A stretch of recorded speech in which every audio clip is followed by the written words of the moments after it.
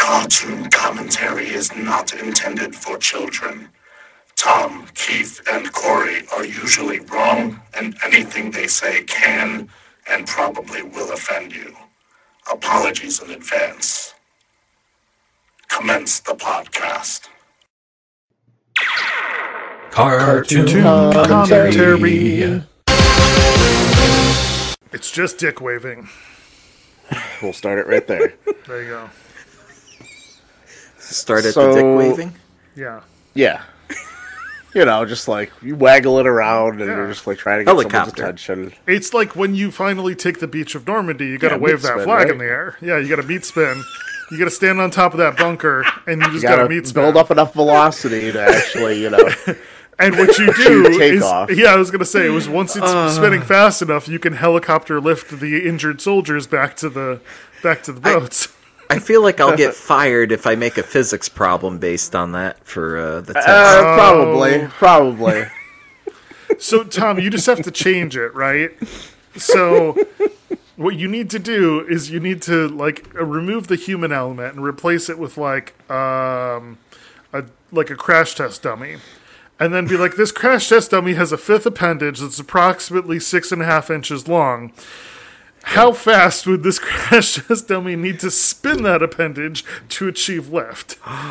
Hey, I know we do cartoon commentary, but do you remember way back in the early to mid 90s, there was a crash test dummy show on Saturday mornings? Yeah, yes, okay, because I had the toys. The action figure line, yeah. Yes, yes. I was just Where, thinking, the faces my action exploded figure halfway, and then you could pop it back into place.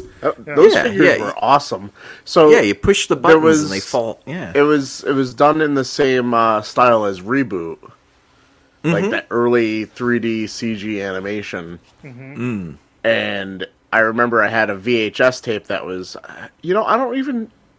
I guess it went and had multiple episodes, but I only really ever watched the one episode I had on VHS. And I used to always look for those toys in the store, and I feel like they always came with a vehicle, so they were extra expensive.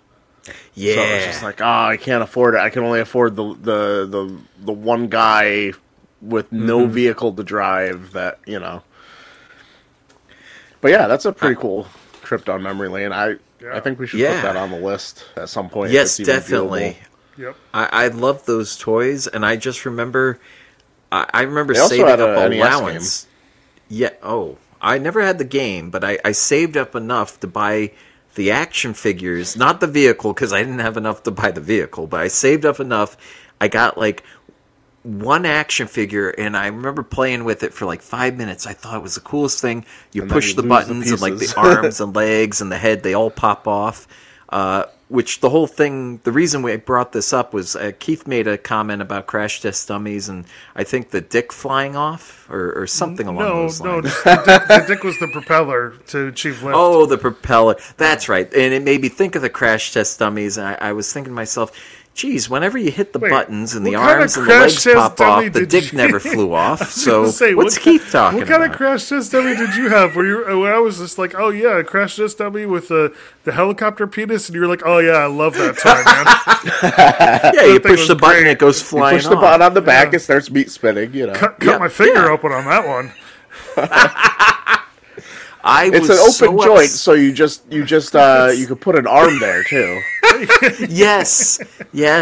Or if you have some leftover G.I. Joe toys, you actually do put a helicopter blade on it. I was just heartbroken because, literally, we went to the store, I got it, I bought it with my allowance, I was so happy, and then, I played with it for 5 minutes, we went to my grandparents' house, and they had this deck that had really big spacing between between the boards, and I was walking through the door on their deck, and I accidentally bumped or something, and I pushed the buttons, and all of a sudden the crash dummy, sprung apart. The arms and legs and head went flying, and half of the parts fell between the deck, and then they fell down, and literally they're you can't get them back. The way the deck, like the house is designed, there's no way you could get them back. And I was so heartbroken because I remember like for weeks saving my allowance. I was so excited, and it was like one of the first toys I used my own money to buy. And I had it for like 5 minutes before I lost all the half the arms and legs, and it was just teach you to devastating. spend your own money on that. Yeah, I know. Do you think it was part of the ploy of the toy, though, where they were just like, hey, these kids are going to totally lose these parts, and then they're going to have to buy another one? Buy more, yeah. Honestly, that they is should a have just good business they model. should have just sold bags of extra parts. Well, it didn't Yeah. really work out for them, so. True, yeah. Because I don't know, whatever. Like 3 weeks after that happened, I never heard of the Crash Dummies again. Yeah, they didn't get many episodes, I don't imagine. Mm. And I mean, it was one of those toy lines and series that it was basically like, we have this TV show to sell Yeah. figures, not the other way around. Yeah. So, the thing I wanted to talk about that was like real, it was literally just one part of my day. Like the whole day's been pretty good. Woke up. So I wonder if you guys do this. Do you guys make well, it's weird because you guys have jobs. And I have to be my own boss. But I make like a checklist for the day. For like all the stuff I want to get done. I mean, I do that for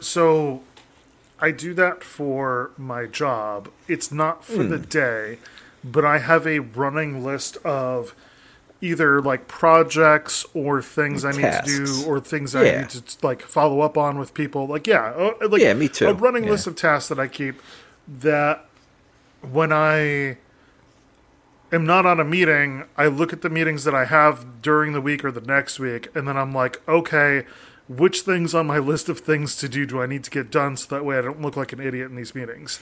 It's like and then I just prioritize and I shift things around and I work top down on that list to do stuff. Yeah, so for me it's super important to have a list like this because otherwise I just kind of end up in this loop of like, all right, what's the next YouTube video? Yeah. All right, what's the next YouTube video? Yeah. And like somewhere in there, I'll end up like listing some stuff on eBay, shipping some stuff for eBay, and especially most of the time I do these lists are days when I don't go out looking for more stuff, like today. Yeah, because then you'd be busy driving around buying things. Yeah, like that usually takes like the first 4 or 5 hours of the day, and then once I get home, it's just like spend some time with the family. Yep. And then like eventually I'll end up out here actually working again. But at that point, like I'm just like, fuck it, I don't need a list. Just work on whatever.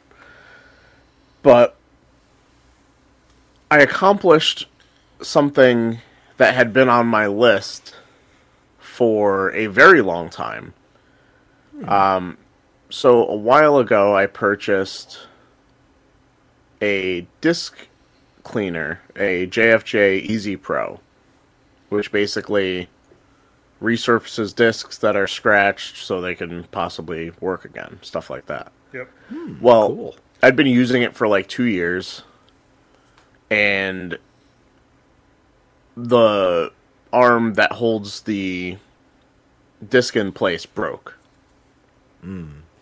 So it no longer like holds it flush to the pad. So you replaced it with a crash dummy penis. No, that'd be impressive though. It might actually been a lot easier to do that than what I had to do. Oh god. So there's a You replacement replaced it lid. with an actual penis. I just shoved my dick in there and it worked out. It's like, hey, I took the schmegma from the surgery oh no. and used it as a glue to hold the arm down. Oh god. No. Sorry, all of our listeners. No, don't click off. Don't click off. Sorry, They're David gone. Spade. Yeah. Sorry, Mike. It's really weird that David Spade has given us that many chances where every week he comes back and we still manage to get him to Keith, he listens for Corey and I. He hate listens for you, but he listens for Corey and I. Well, That's yeah, why 'cause he's our biggest fan. He's building that lawsuit against me, so I get it. Well, so what I was Yeah. getting at is, aside from my dick once again popping up on this podcast. Yep. As you know, if you're playing cartoon commentary bingo, you're halfway there. It's the Corey's We Dick got my Prairie dick, Dog. David Spade. We're gonna say barbecue at some point. Yeah. Sorry. So there's a lid replacement you could buy on eBay, and I got that, and it's been sitting on my desk for probably like 3 months now. And you could still kind of resurface discs with it broken. It's just not doing a very good job. So I've also been like building up this stack of like discs that have been scratched and need to be fixed and whatever. And today I like put like a lot of stuff on my list that I didn't think I was going to get done. And oddly enough, when you edit a podcast, you don't really, it's not that active. You just listen for past Corey yelling for future Corey to pay attention. And you're probably pretty good, because I kind of live edit these things as we go. Yeah. So I just had my wireless headset on, which for some reason on this podcast that we're recording right now has freaked the fuck out, and I'm having to go back to just like earbuds in my ear. But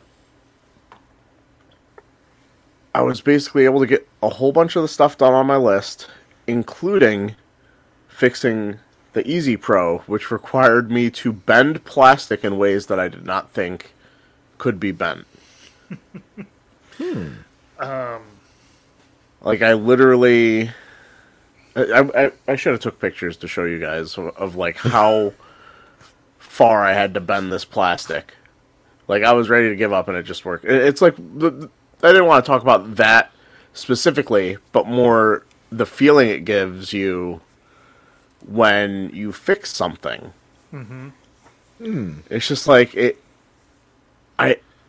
you guys probably fix more things in your life than I ever do, being that you're actual adults that have, you know, abilities and skills with tools, I imagine.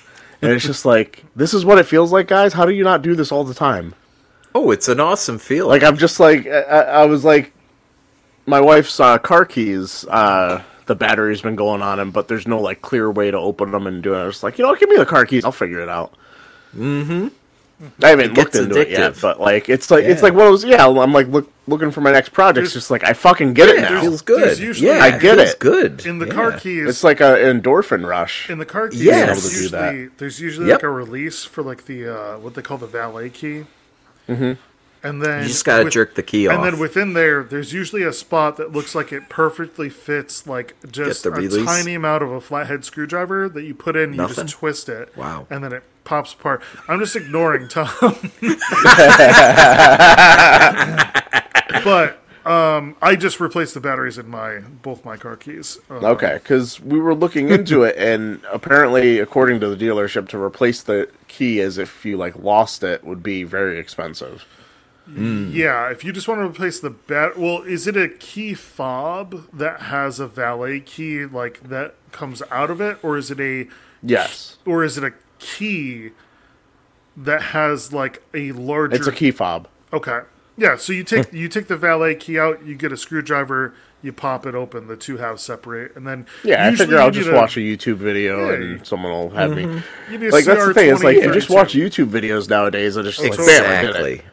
Exactly. That's how I. It's just like, it makes me wish I was like more confident about car stuff, because I would how just I- I would just be like, guess what, guys? No trading whatsoever. Change my oil. So that's Change the tire. Fuck this, you know. But like, Yeah. I feel like I'd end up biting off more than I could chew with that shit. the only hard part, right? Especially with the car stuff, is that like, say you're at home by yourself and you fuck something up. Okay, where are you gonna You go? can't go anywhere. Yeah, exactly. Like, oh shit, I stripped this out and I need this Hey, specific AAA, tool. I know you guys can handle this, but Like, are you gonna Uber yourself over to AutoZone? Like, what are you- You know, like Just order it on Amazon, wait until tomorrow. yeah, that's the bad stuff about the car stuff. But like, dude, I built the pizza oven that I built. Like Exactly. was that's all- a Yes. huge project. I watched. Yeah. I downloaded some general instructions online that were like I still customized to fit what I was going to do, and then I just watched a bunch of YouTube videos of people doing masonry stuff. Like, it's like, and eventually you watch enough of it where you're just like, I fucking got this. Like, you're like you know you're like Neo in the Matrix, or you're just like, I know how to bricklay. I know Kung Fu. But you know, Yeah. it's Yeah, that was the main thing I wanted to talk about. dude, it's honestly it is a fantastic feeling when you either build something or you have a problem and you fix the problem like through your own hard work, dedication, research, whatever it is. Yeah. Like And the thing is, it's working better now with the new lid than it did when I Nice. first got it. Very nice. there you go. And I bought it brand new. So Patent- it's like, patent pending. this is just... Patent pending. It's got Well, I the mean, I spell didn't it- do anything other than put it on there. Well, It's And a I had to special fucking, Corey I had touch. to use a file to file some of the plastic down to get it there you go. to Patent go. pending. But woo, what's up, internet? Welcome to Cartoon Commentary, a podcast where three adventurers in their 30s talk about old, new, and sometimes weird cartoons. I'm Corey, Mortimer Zamir. I'm Tom. No pain, no hot Dwayne O'Connell. I'm Keith, and I just want a place to draw Barnofsky. And today, Thomas surprised us with a show I've never heard of that somehow has 4 seasons. Craig of the Creek. 5. It's 4 going There's on a fifth 5, one I coming believe, out. Oh, Yeah, okay. fifth one's coming out later year. this year. Yep. And to be honest, I watched this episode earlier today, probably like 3 or 4 hours ago, and I had no idea what it was, and I made sure I didn't look into any of it until I just like sat in front of the TV and watched it. And I was pleasantly surprised. I thought for sure this was going to be something along the lines of Archer, something along the lines of Smiling Friends. Smiling Friend. Exactly. Especially when you said it was on HBO Max. I was just like, son of a bitch, here we go again. A cartoon on HBO Max. I was just like, man, this is going to be some fucked up show. And the whole time, you're just sitting there waiting, just like, all right, when does the fucked up shit happen? When does something horrible happen? Yeah, And this is exactly. honestly something I could see Carter being into.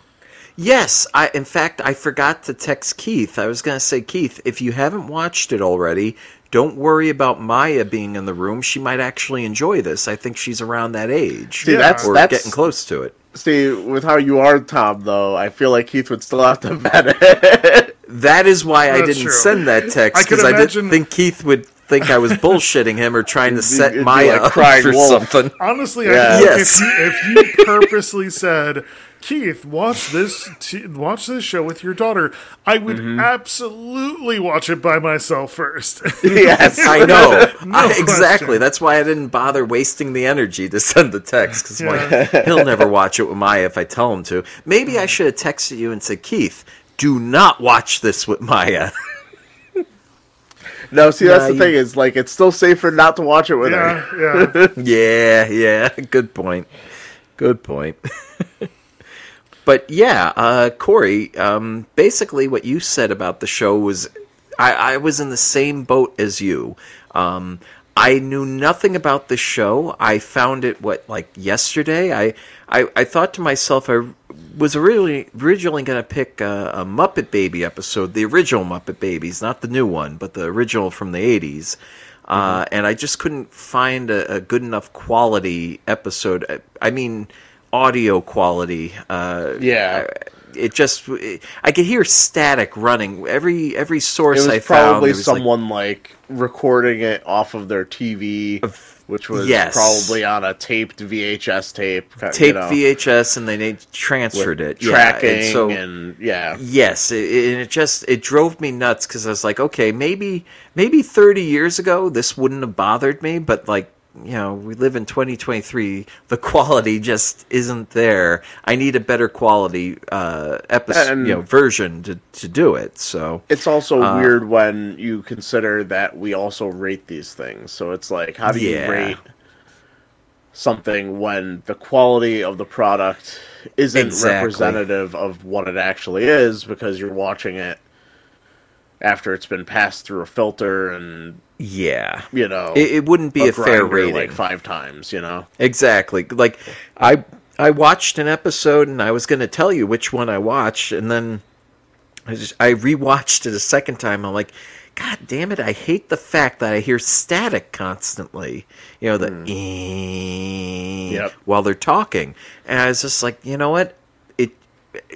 Pretty sure that's from it being recorded off the TV. Yes, exactly. I remember that being a thing on like almost all the VHS tapes we had. Yeah, because that's how we had like just all of our Star Wars. They were all recorded off the TV. Yep, a lot of my Teenage Mutant Ninja Turtles episodes. Yep, just like that, and there was that constant like whine that was going on. Yes, yeah. So anyhow, I after watching that Muppet Baby episode a second time, I'm like, good episode, good show. Like the style they use, because they throw in like clips from movies from like the 20s, like black and white movies or silent, and it's just, I forgot all about that when I watched it. I was like, oh yeah, that was something cool about this show. What they did, it was something different. That's also why you can't find it on any streaming service. That's a very good point. Yeah. Because all the licensing is impossible to navigate in today's day and age.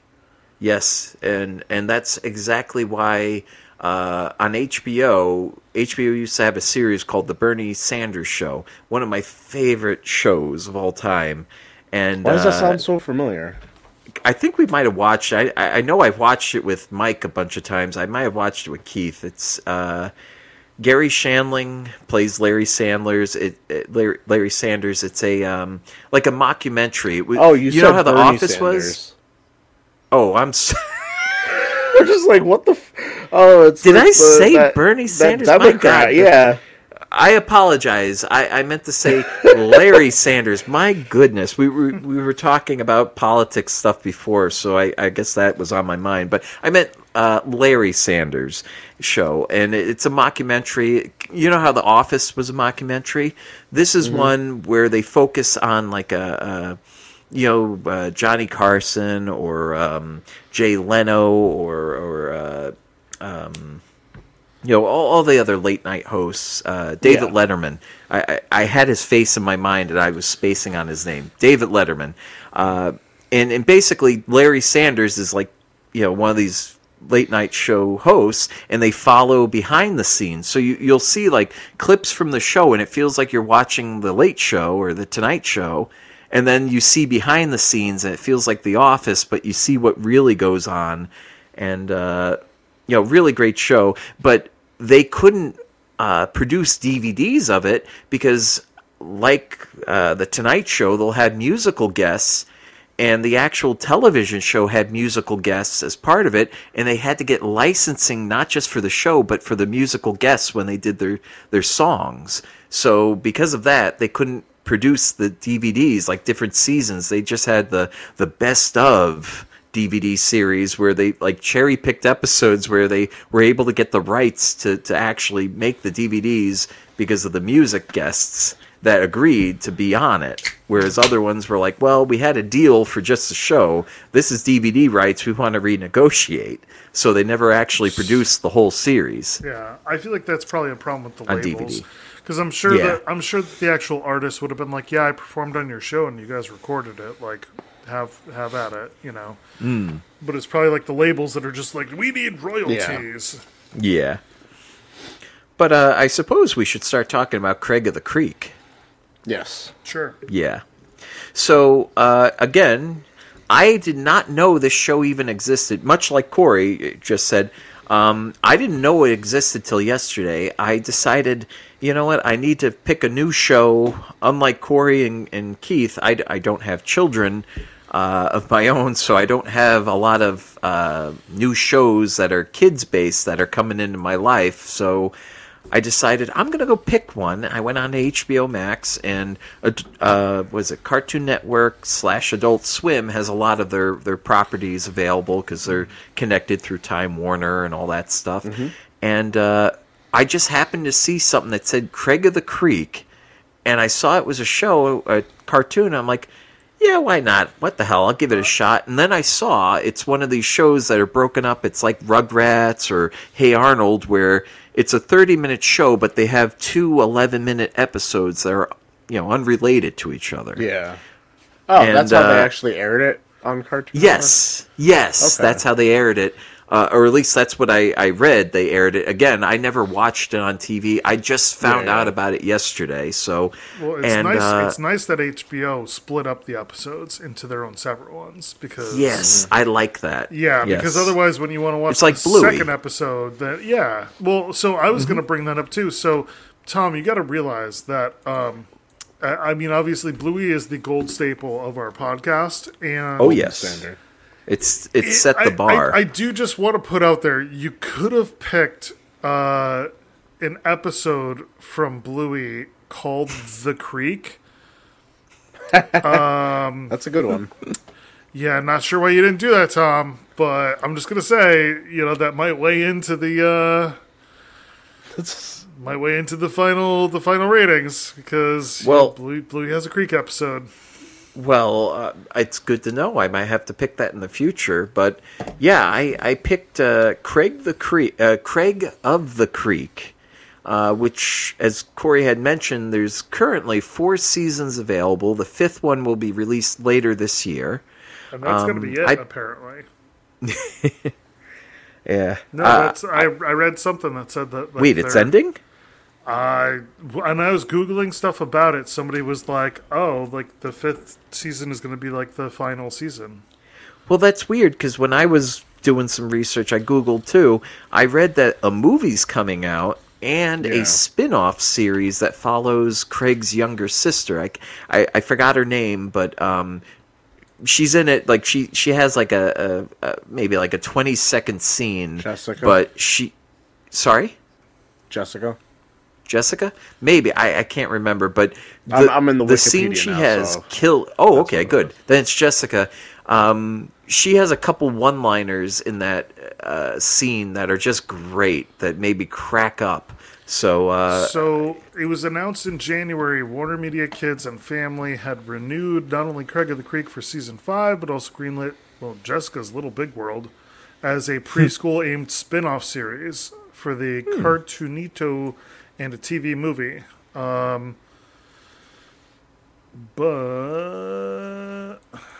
the movie and the 5th and final season of the show and Jessica's Little Big World are all expected to premiere next year. Yeah, so Craig of the Creek is 5th season is last season. They are going to have a movie, but then they're going to have a spin-off series called Jessica's Little Big World. Cool. Well, I would say I'd look forward to it. Again, I've only watched this one episode, and I totally want to watch more. And maybe I'll look into that other series. Watch it with your niece. Yes. Oh, I don't know if I told you, but of Bluey episodes. In the future, I'll be able to watch it with my niece and nephew. Ooh. Yes, I will be having a nephew this summer, so I'm excited. Yeah. Anyhow, yeah. So I picked Craig of the Creek. Brother's really not a fan of pulling out, huh?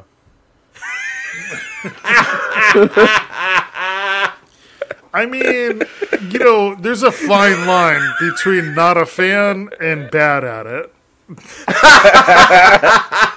Pull-out game week. Yeah, I was gonna say Ryan's not a fan. Keith is just bad at it. That's like when somebody drives a car and they get into a lot of accidents. It's like, are you hitting the gas pedal too hard, or are you forgetting to hit the brakes? You know, like it's like both of them are causing the accidents. Yeah. So, I picked Craig of the Creek, and I figured, well, might as well start at the beginning. So I picked season 1, episode 1, Itch to Explore, which we'll explain the title once we get to the premise. Also, another reason why I didn't be like, "Hey, Maya, come over and watch the Itch to Explore." That sounds. I was like, that sounds questionable at the very least. Hello, 5-year-old daughter. This sounds like a title. Let's watch this unvetted show that Tom has presented on HBO. All we know is it's a cartoon. Yep. Mm-hmm. So we're gonna go explore. We start the show. It starts with a pretty solid intro music and a montage of all the different music. Dude, the intro yes, is... Keith's going to enjoy this. The intro is upbeat and catchy. It's got horns in it, man. It's good. I liked it. Yeah, like, that is the first thing I noticed. Well, obviously, it's the first thing we see, but I hit play, and when the intro kicked in, I was just like, oh, okay, you got me along for the ride. I'm into this. Yeah, I dig it. I liked it. And felt like a solid intro. But yeah, we enter in on Craig, who is spreading a map of the creek out over the dining room table. I believe it's the dining room. And he's stating that basically he wants to discover a new location in the creek. That's important to him. He wants to basically make his mark. He wants to, do something great, and that it encapsulates going into the creek to go find a new location to become famous. And I should point out that as a first-time watcher, I had no concept of any of what was going on. Yeah. So it's just context clues. So, basically, there's a creek, right? And it's in the backyard, but it's very important to the show because these kids like to explore and use their imagination and have fun. So... I assume it's basically. I assume it's basically a creek that kind of like encapsulates all their backyards together. Yeah, I think so. Kind of their backyards lead directly into it. It runs through all of them, and it like kind of connects the entire community of kids. Yeah, the entire first scene seemed like they kind of had to have it in there just to show that yes, his family is here. Yeah. Before we get to the real part of the episode. True, but it's not like a feral child running through the woods. Yeah. I was going to wait till we start talking about when they actually go into the creek, but I'll just bring it up now.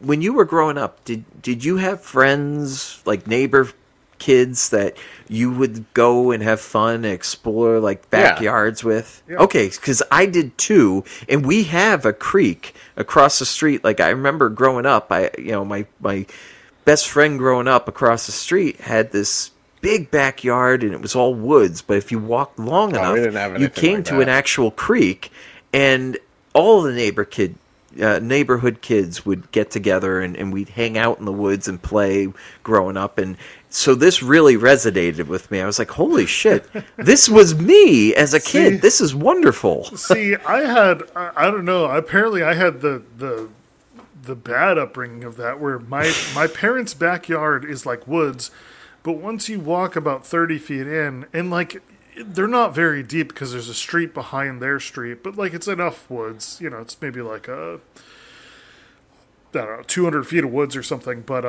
300 feet of woods. But like you walk far enough in, and you just go, oh shit, this is a swamp.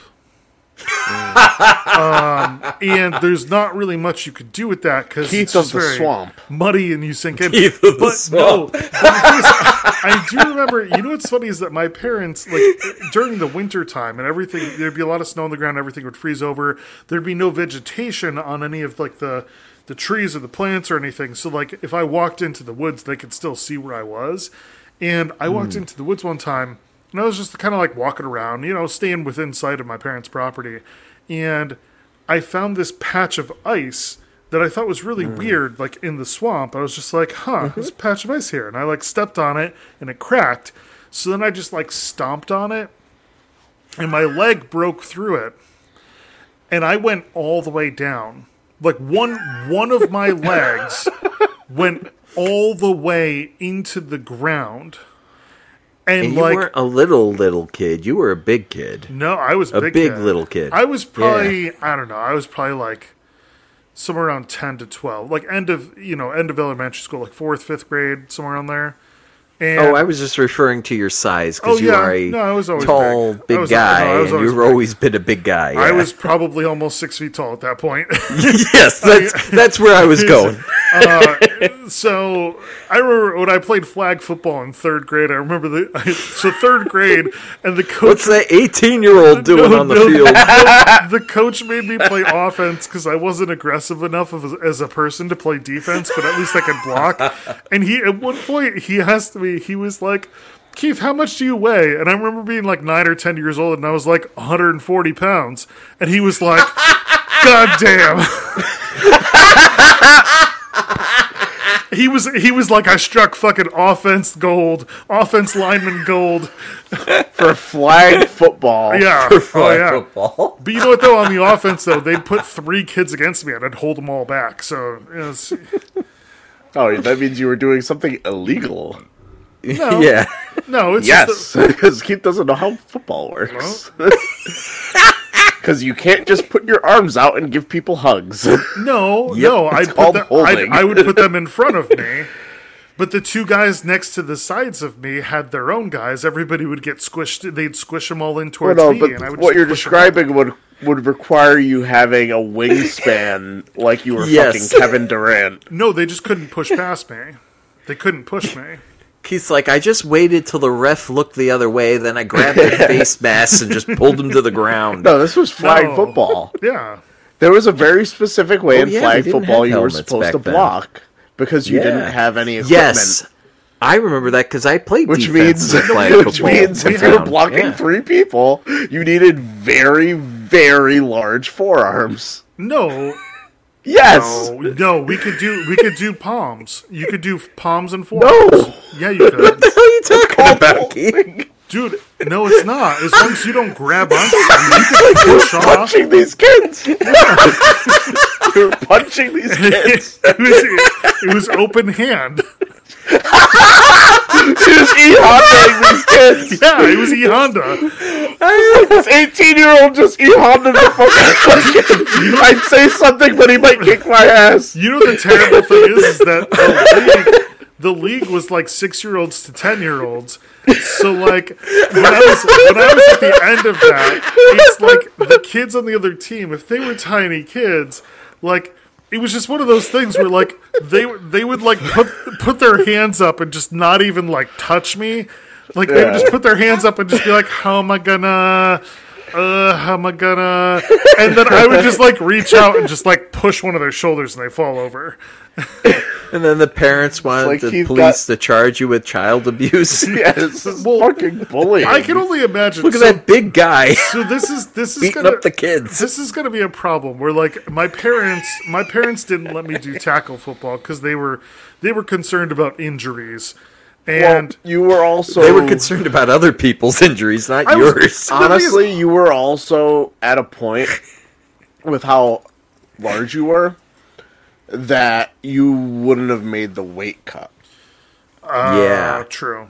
that's true. because that was something I struggled with, and I was Yep. much shorter than yeah. you. Me too. And I remember I didn't know there was a weight cut. in the maybe, last maybe year, that was the real in the reason. last year I played, well, because I only got they at least the way Memorial Park did it was you had tackle A and tackle B.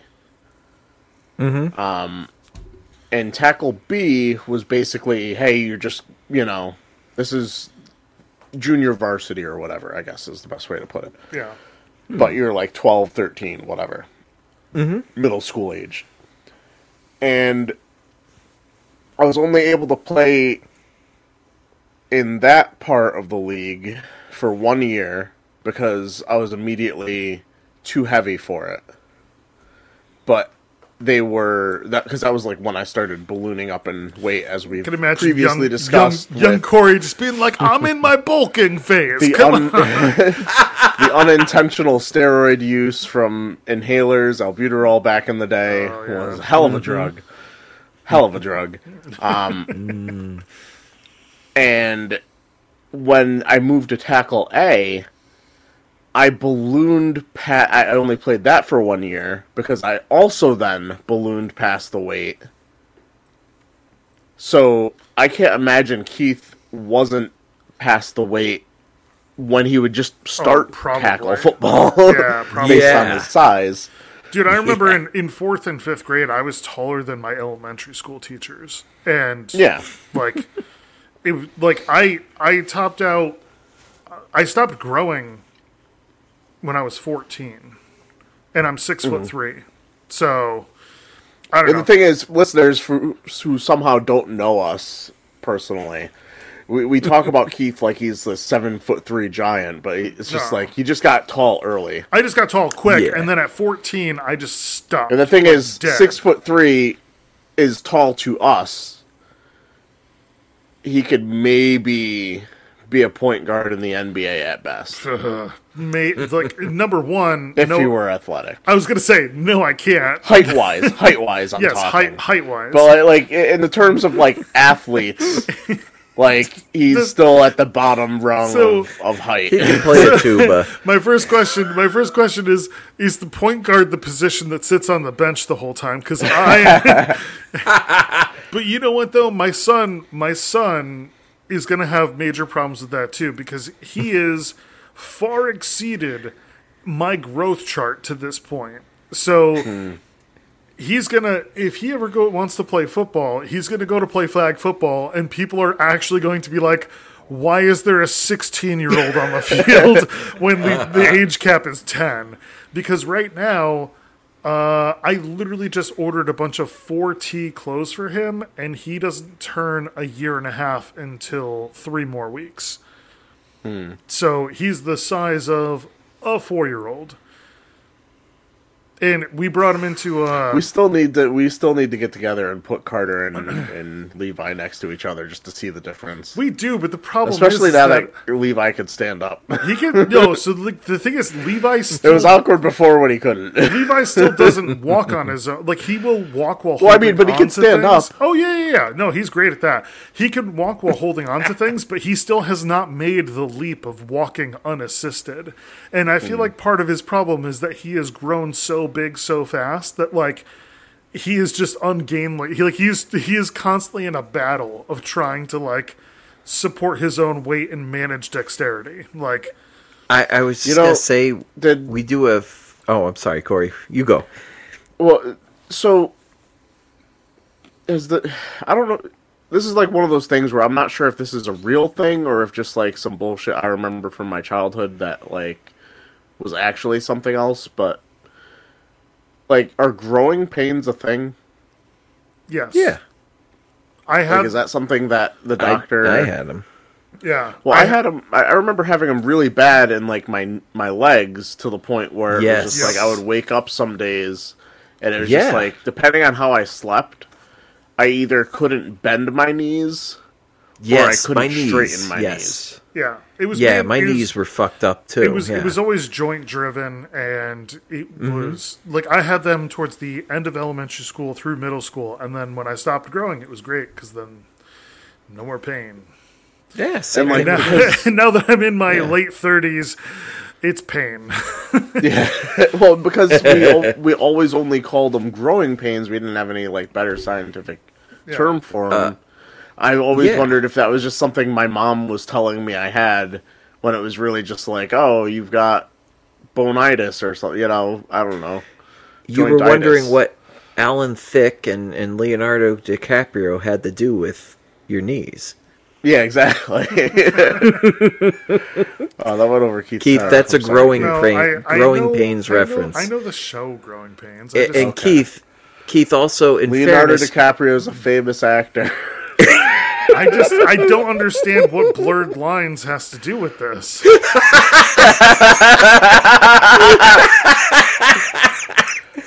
Wow, Keith knows the song. Only because it had and a bunch Keith- of controversy about it. Because wasn't the song technically about like rape? and I think like part of it was plagiarized or something. Like Oh part yeah, of the beat. yeah. The beat Yeah. was plagiarized from something else. And But I would like to point out, Keith, you're technically not in your late 30s until tomorrow. tomorrow, Yes. okay. As the cake committee chairman, I've been keeping track of the calendar to know when to wish you a happy birthday. So Well, I would like to go on record to say that I feel old, so therefore I am. checks out. But my whole point of bringing up Levi is that if I had any problems with flag football and getting Yeah. into proper weight classes or anything, this dude's gonna have a hell of a fucking problem. Because when we so he's I love he's, that you call your son this dude. this dude. So This he's, motherfucker. he's going into daycare next week. Yeah. I believe actually I have referred to him as a son of a bitch before, but in the context, Did right, Nikki hold on. punch you? Hold Tell on. me Nikki punched you. no, I don't Alright, think well- she doesn't listen to this podcast. So no, He also only- didn't say it in front of her. only in the context. There was a specific context though where when he was a really young baby, like when he was like 2 to 4 months old, he would get hungry and he would give no signs of being hungry until he was like super fucking angry hungry. And if you didn't make a bottle in 60 seconds, he would get so upset that he'd be too upset to eat, but he'd still be upset. So I would use it as like I know all you want is this fucking bottle, but you're too upset to eat. Please just eat it, you dumb son of a bitch. because I hope he listens to this years totally, from now. I totally. hope your son listens Hey, to you this. know what? Listen, he's gonna have his own kids and he's gonna understand it, because the problem is that as a parent, you're like, I know this is exactly what you want. I was just too slow to give it to you, and now we're both fucked. Like now we're both in this hellish environment for the next 40 minutes until you cry yourself to exhaustion to the point where you calm down and then eat your fucking bottle. So like that's the point that I got to. But dude, Okay. being a Maybe parent, we should get to the point where we talk about this fucking you show. probably should. Yeah. So, after the intro music and the opening credits, we enter in on Craig. He's spreading a map of the creek out over what I believe is the dining room table, and he's stating that he wants to discover basically a new location in the creek, because that would make him, pretty much famous or special, or it would be quite an accomplishment. So it's important to him, and we'll see coming up that it's important to him and his friends that they do this. But as he's doing this, as he's spreading the table, the map over the table, and he's getting ready to draw some stuff in, his older brother, excuse me, his older brother and girlfriend enter, telling him that basically he has to get out of the dining room so they can. It's time to fuck. That's what I thought the scene was going to be about. Because I had no wrote idea that what the show down, was but I didn't about. say it out loud. Yeah, and they claim it's to work on their AP literature class or something, and but yeah, as you said, Corey, yeah, he's telling his little brother, "Get the hell out! I got my girlfriend over. Get out." Mm-hmm. But yeah, so at this point, Craig basically explains that his work is very important, and then he gets mocked by his brother for the fact that, if your work is so important, why are you using smelly markers? And I think he said the marker that Craig was using was apple scented or something like that. Yep. And Craig gets all offended. He's like, "It's mint," and basically plays off that based on the color. Come on, man. Yeah. I mean, technically, so think about this, right? He's essentially embarking upon the career of cartography. Right? He is map making. Oh, yeah. If he draws that map well enough, he could draw it in 3 dimensions. And if he adds smell to it, it will be the first 4-dimensional map. And he's a child, and his brother just wants to bone his girlfriend in the dining room. Who's more important in this show right now? I was just going to ask you, so tomorrow when I'm teaching, I have to explain that the 4th dimension is smell? So you got to think of the dimensions not in, like, they're assigned, right? Like 2D and 3D are, but like 4D could be like smell, time. Keith, I love when you explain to me how the universe to Tom works. how science works. I know. It's cute. Tom, in the realm of cartoons, 4D can... So, I'll put it this way. When I was a child and I went to Disney World, we saw Honey, I Shrunk the Kids in 4D. And what 4D was a 3D movie with the glasses, but but the chairs vibrated and they had smells and like water misters and stuff for when things happen. Man, I've been playing games in 4D since fucking PlayStation 1. Yeah. Ever since the DualShock came out. Keith, yeah, but that was just the guy next to you who farted really hard. My hands are shaking. Did you shove my the hands are DualShock shaking up your butt? Hey, don't kink shame. Yeah. Hey, I just didn't. It know got a that's lot how better you play once they got to the PS3 and it was the wireless. Oh, if PlayStation ever comes out with a wireless butt plug experience. Jesus. The PlayStation controller hits all the right spots. No, you know what it is? You're playing like a Resident Evil game, and like when something sneaks up behind you, the butt plug goes off. God, what do you mean goes off and explodes? It vibrates. No, it vibrates like when you're in the Outback and they give you the little things to buzz to tell you when you're ready for your table. Your fucking table's ready. A shotgun. Whoa. Oh man. No, but hey, listen. It was Honey I Shrunk the it was Honey I Shrunk the Audience, and it was called 4D. Yeah. And they sprayed mist in your face. There were smells introduced, and there was. I remember that too. Yeah, Keith. Yeah, so I remember that. 4D encompasses smell, and therefore I'm right. All right, I'm going to have to fix the physics book we teach from because right. Keith is correct here. Hold on, real quick. What is, in one sentence, what does 4D mean to you, Tom? Obviously, it's smell. I've just I don't know why I've just been taught that by the Rhodes Scholar Keith Bernofsky. I see, like all geniuses of their time, I hit so much resistance until people finally accept my ways. You are the modern day Galileo, Keith. I told everybody the Earth revolved around the sun, and they just, they were like, no, They laughed at you. They laughed at you, those fools. They laughed at me. And then I was like, the 4th dimension is smell, and they were like, oh, it checks out. Yep. So anyhow, Craig moves from the dining room to what I believe is the living room, because he's getting his map out to start drawing again, and that's when we're introduced to his little sister, whose name is Jessica, which I miss. She's fantastic. She is. She's one of the best parts of this episode because she the first thing she says when she walks into the room is something like, "Time is money, Craig." Yeah, and then she tells him he has to diversify his investments and puts on like CNN Money or some knockoff of CNN Money or whatever. Yeah, by diversify your investments. Like, I got that when she said that. I felt like that was her way of saying, "Okay, Craig, get the fuck out of my room.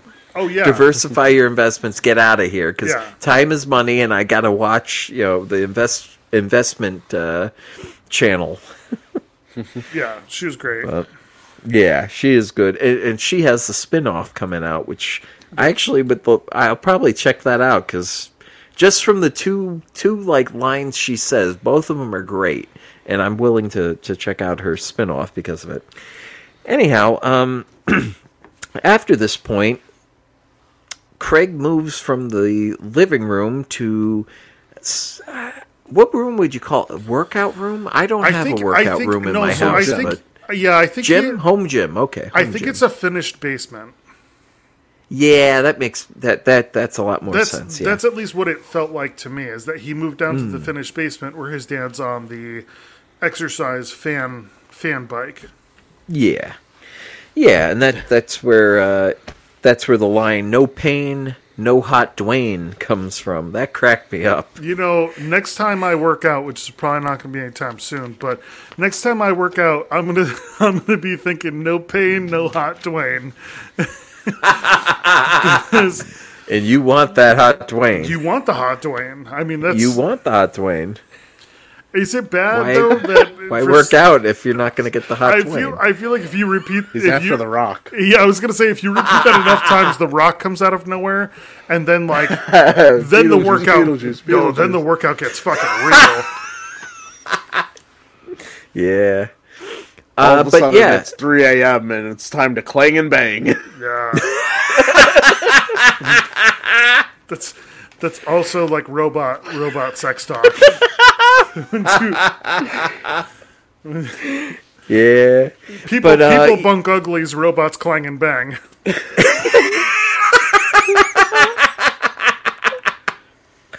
That's a good one. But yeah, so we're introduced to Dwayne, Craig's father, who's working out on his looks like an exercise bike, and Dwayne basically says, "Yeah, it's fine for you to, if you want to scribble down here or doodle down here." I forgot the wording he used, but basically told Craig, "Yeah, you could work down here. That's perfectly fine." But then he starts really working hard on that exercise bike. And this is one of those fan exercise bikes. And I remember, almost 20 years ago when I was at RIT, my first year of college, the gym had a bike like this. And I remember loving how when I would pedal, it would fan the air right in my face. I thought it was the greatest thing ever. Until I watched this episode and realized, oh yeah, I guess it sucks for everyone else, because Dwayne starts pedaling his bike, and all of a sudden Craig's map gets everything gets blown away basically. Yeah. And so I realized, those bikes kind of do suck for other people. Honestly, I kind of want to buy one. I've thought about it before, because I want to exercise, but I hate exercise, but I love airflow. So, I wonder if they would offset enough where I'd be like, you know what, this is acceptable. Because, when I have a treadmill and an elliptical machine, and if I use either one of them, I have a tower fan that I set on, a step stool in front of it and put it on blast, at me. Because I'm just if I'm going to exercise, I'm already a sweaty guy as it is. If I'm going to exercise, I need the airflow to sweat, as little as possible to make it, bearable, I don't know. Yeah. Because, there's nothing worse than, when you're exercising and you're sweating so much, the sweat's getting, in your eyes. And then you're just why? That's what a headband's for, Keith. Yeah. Maybe Come on, all the cool people wear headbands. Paul Pierce it up.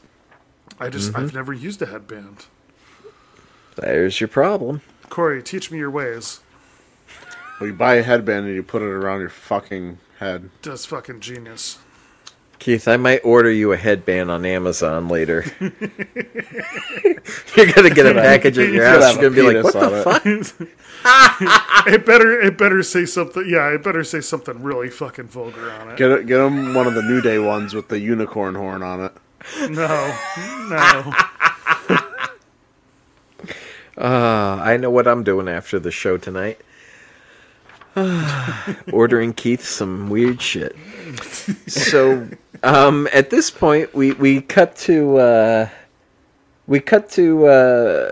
Kelsey, JP, and Craig, and they're hanging out. I think this is Craig's backyard or near the creek at least, and they're hanging out and they're chatting. All of a sudden, I just have to point out that the fact that Kelsey, so there's 3 kids there now. There's Craig and his 2 friends. There's Kelsey and JP. Kelsey is this little girl who kind of thinks of herself as like a medieval knight, almost. She carries a sword made out of PVC pipe, and when she does her inner monologue, the way she speaks, it's almost like medieval English, the way she talks. It sounds like a knight speaking to herself, and it cracks me up. No, she narrates her own story. Yes, yeah. But when she narrates it, the way she speaks, it's not the same way that she talks to her friends. It's much more serious, and it's great. But anyhow, so we cut to them, and we see JP is getting pecked in the head by this bird. And the first go around, I completely forgot about this or ignored it. And later, the second time watching, we find out Kelsey basically explains that she's teaching Mortimer, her pet bird, how to peck the brains out of her enemies. And she's using her friend JP as practice. So we see the bird just, pecking his head, trying to get into his skull. And it cracked me up. Because as a kid, I would have done something. If I had a pet bird, I would have done the same thing as Kelsey. I would have been training her to peck people's heads. At a minimum, you would have at least told people you were attempting to train the bird yes, to do that. At the very minimum, I would have. Yeah, exactly. So at this point, Craig has his map spread out, and he's working on it, and he explains that he's trying to find a new location, or he explains he's working on an encyclopedia for the kids that explains what the locations are in the creek, all these different locations. And I think he gives a few examples, like a sledding hill, David's Folly, and something like a shopping cart. Mystery shopping cart. Yeah. Some grocery store chain that no one's ever heard of. Harbingers or something. Mm-hmm. I didn't write it down. I'm going from wouldn't buy. What did she say? I wouldn't buy my something there. Yeah, I think maybe my groceries. Some there. Weird word. No, she said her vittles or something. Her vittles. Her vittles. Yes. Yes, it's vittles. I don't know what that is. Vittles is food. Vittles means food. Yes. Oh. It's like I remember hearing a lot of Western movies. They refer to their food as vittles. Oh. Yeah. So. It's weird. Yeah. But so Craig lists off these different locations and kind of gives some information, like the sledding hills where a girl lost multiple teeth after she crashed, and JP says, "Oh yeah, I lost multiple tooth permanent there. Teeth." Yeah. And David's Folly. I forgot. I wrote it down, but I forgot what David's Folly was. He fell in a hole and got real muddy. That's it. And that was literally it. It's like Keith's Folly in his backyard. Yeah. It was very similar to my swampy backyard. Yep. But after looking over the map and discussing things, basically, Craig explains that no kid has ever been to the center of the poison ivy grove. And we see the map, and there's a location listed that shows there's this patch in the center that's this. Basically, like he said, it's the poison ivy grove, but no one's been to the center. No one knows what's in the center yet. So they decide, or at least the plan is, to get garbage bags and duct tape as well as calamine lotion, and they make themselves these makeshift sort of body suits to protect themselves from all this poison ivy, as well as carrying that bottle of calamine lotion just in case there's any breaches in their suits where they start getting poison ivy. They could just spray it with that topical lotion. But yeah, as they're talking about this, all of a sudden Kelsey starts to daydream about becoming a legend. And this is what really emphasizes that Kelsey's such an awesome character. She says this self-worth about her, just the fact that she wants to be a knight and accomplish something. It just cracks me up when you go to her inner monologue. It's so serious. And it's great because it kind of reminds me of my own inner monologue when I'm goofing around. But yeah, so they need to go get themselves some more lotion. And this is the one part I don't remember much. There's just a quick scene where they obtain some of this calamine lotion from one of the other kids in the neighborhood. An item shop. Yes, that's what it felt like.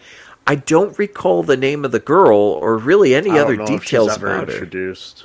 Yeah, it's just like they show up. I feel like for the sake of how little time they had to work with for each episode, they probably don't.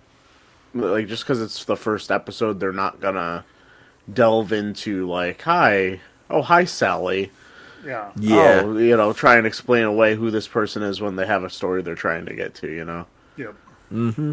But she basically overhears that they're going to go into the grove, and she's just like, "Oh, you wouldn't want to do that." Yeah. So, they're discussing. They're going back and forth. Eventually, they get their suits on, made out of garbage bags and duct tape, and they're set to set off. And JP makes this one comment. They're talking about how JP will get hurt occasionally and have to go to the hospital, and he just says, "One more trip to the hospital and I'm out." Or I'm off. Or basically, he says, mother says, he gets hurt anymore, and she's just not going to bother taking him to the hospital. That cracked me up. I mean, that's the American healthcare system at work right there. Yeah. Unfortunately. She probably doesn't have enough money in their HSA until the following year, so, Yeah.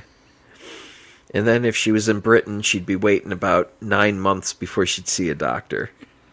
So, well, by then he'd be dead, so... Yes, both systems aren't great. They both have flaws, is what I'm saying. This problem gets solved either way. Yeah. You either get fixed or you die. Either way, there's a solution.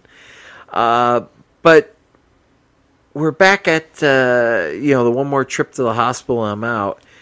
And for safety's sake, they decide to attach a fishing line to a nearby tree. So when they're going in, instead of leaving breadcrumbs like Hansel and Gretel would, they attach a fishing line to a tree with a fishing pole that JP's holding, and they just walk off into this patch of poison ivy, which seems nuts. Well, I watched it and I thought it seemed nuts, but then I remembered, oh yeah, I'm not allergic to poison ivy, like a character we're going to learn about later on in this episode. So, as a kid, my neighbor across the street had a woods and poison ivy and stuff like that, and we played all the time. I never got poison ivy, and every other kid on our street would get it, and couldn't play for days. I didn't know much about poison ivy growing up, because I don't think we had any on my block, but I never realized it was something you had to be allergic to be affected by. Well, the problem is that most people are allergic to it. Okay. So like that's the whole thing. It's like so at that point they don't really use allergy as a term. They just have an assumption that it's going to affect you. It affects most people. There's very few people that it doesn't affect. I may or may not be in the same bucket as Tom, because I did a volunteer event one time where we were like picking up trash and stuff, and I was apparently standing in like a large patch of poison ivy picking up trash, and somebody was like, "Get out of there! What the hell are you doing?" This like 15 years ago. Pull out. Yeah, and like I was like, "What are you talking about?" I like ran out, and they're like, "You're in a big patch of poison ivy," and I was just like, "I don't know what that is," and I never got it. But I don't. I could have also just gotten really fucking lucky. I have no idea. So I'm not willing to test it though, because I know people that have gotten it and gotten it very terribly. So Yeah. it sounds like a total.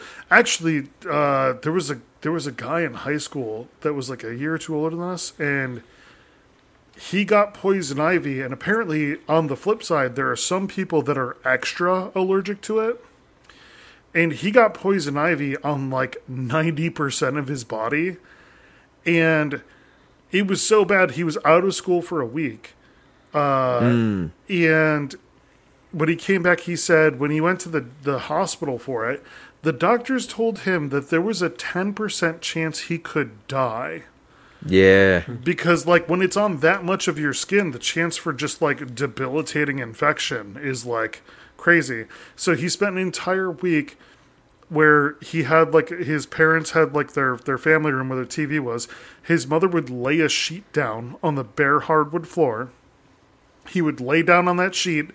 She would like slather him with like that calamine lotion, and like every couple hours he would like stand up. They would replace the sheet, slather him up again. He'd lay back down, and he spent like the entire week basically there, like lying on the floor just watching TV and like eating and drinking in that room and not doing anything else. Yeah. But he survived. So. My brother and mother are terribly, like, absolutely allergic to poison ivy, to the point where if they touch it or even almost look at it, pretty much, they have to run to like the ER, not the ER, but like the walk-in and get like cortisone shots, or they have to get something done like steroid based just to help. Otherwise it spreads like wildfire on their body and they have trouble breathing, whereas I am entirely unaffected by it.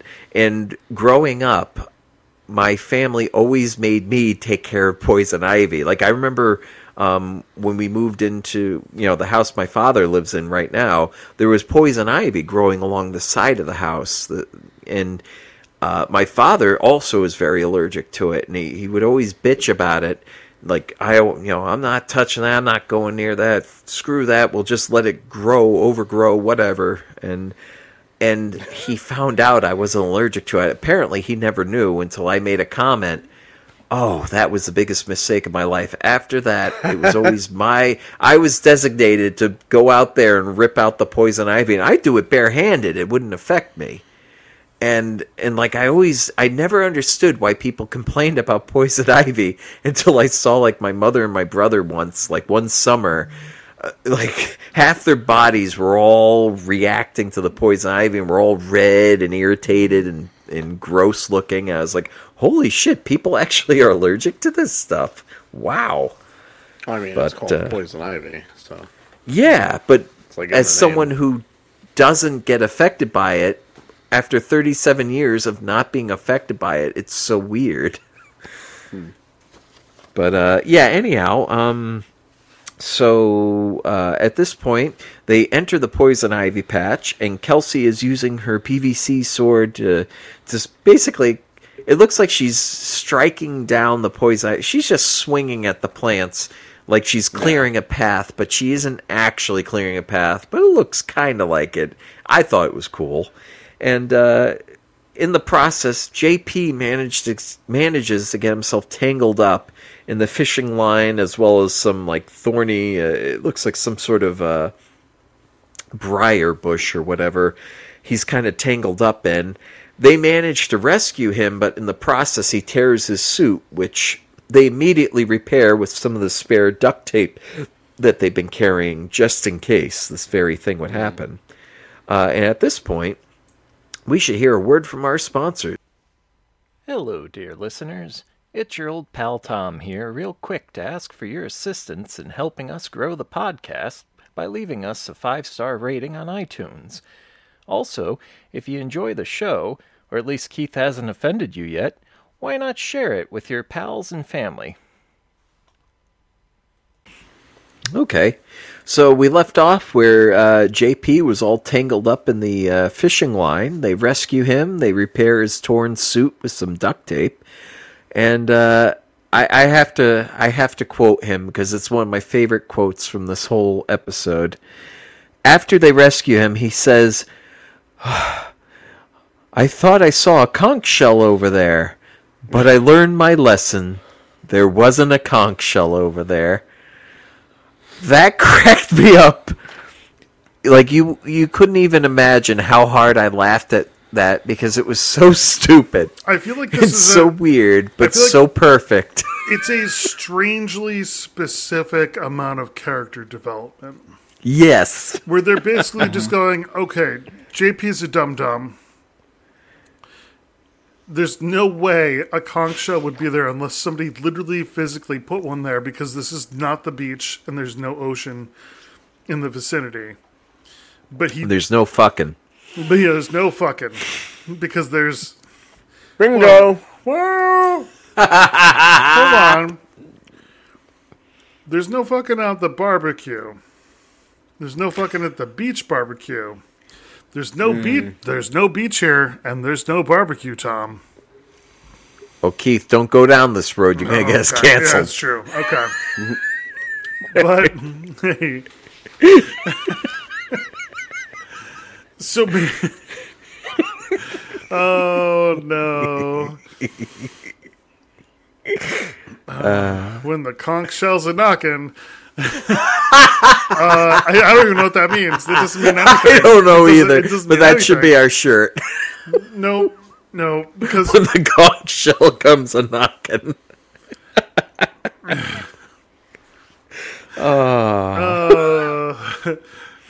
Sorry, I thought I saw your conch. How about that? When this comes That's perfect. Rockin', don't come a-knockin'. It's, I feel like what it is that JP is just like space cadet, gullible, dum-dum. And at the same time, he wants to be like, oh, but I learned a lesson that there was not a conch shell over there. That lesson's not applicable to anything other than him coming back to the same spot and going, hey, I remember there's no conch shell over there. So, I don't know. I just love the delivery. That's the best part about it. It was, well, because he delivers it like he learned something, and he learned nothing. He learned nothing. That's what kills me, is it's like he sounds like he learned a valuable lesson, but it's one of those things like, no shit. But yeah, so at this point, they rescue him, they got him all patched up, they continue to walk along, and the fishing line that they're using to find their way back snaps. Mm-hmm. And at this point, we start hearing some of Kelsey's inner dialogue. She starts thinking to herself about how, this is very suspicious and there might be foul play. It could have been an accident, but it might be more.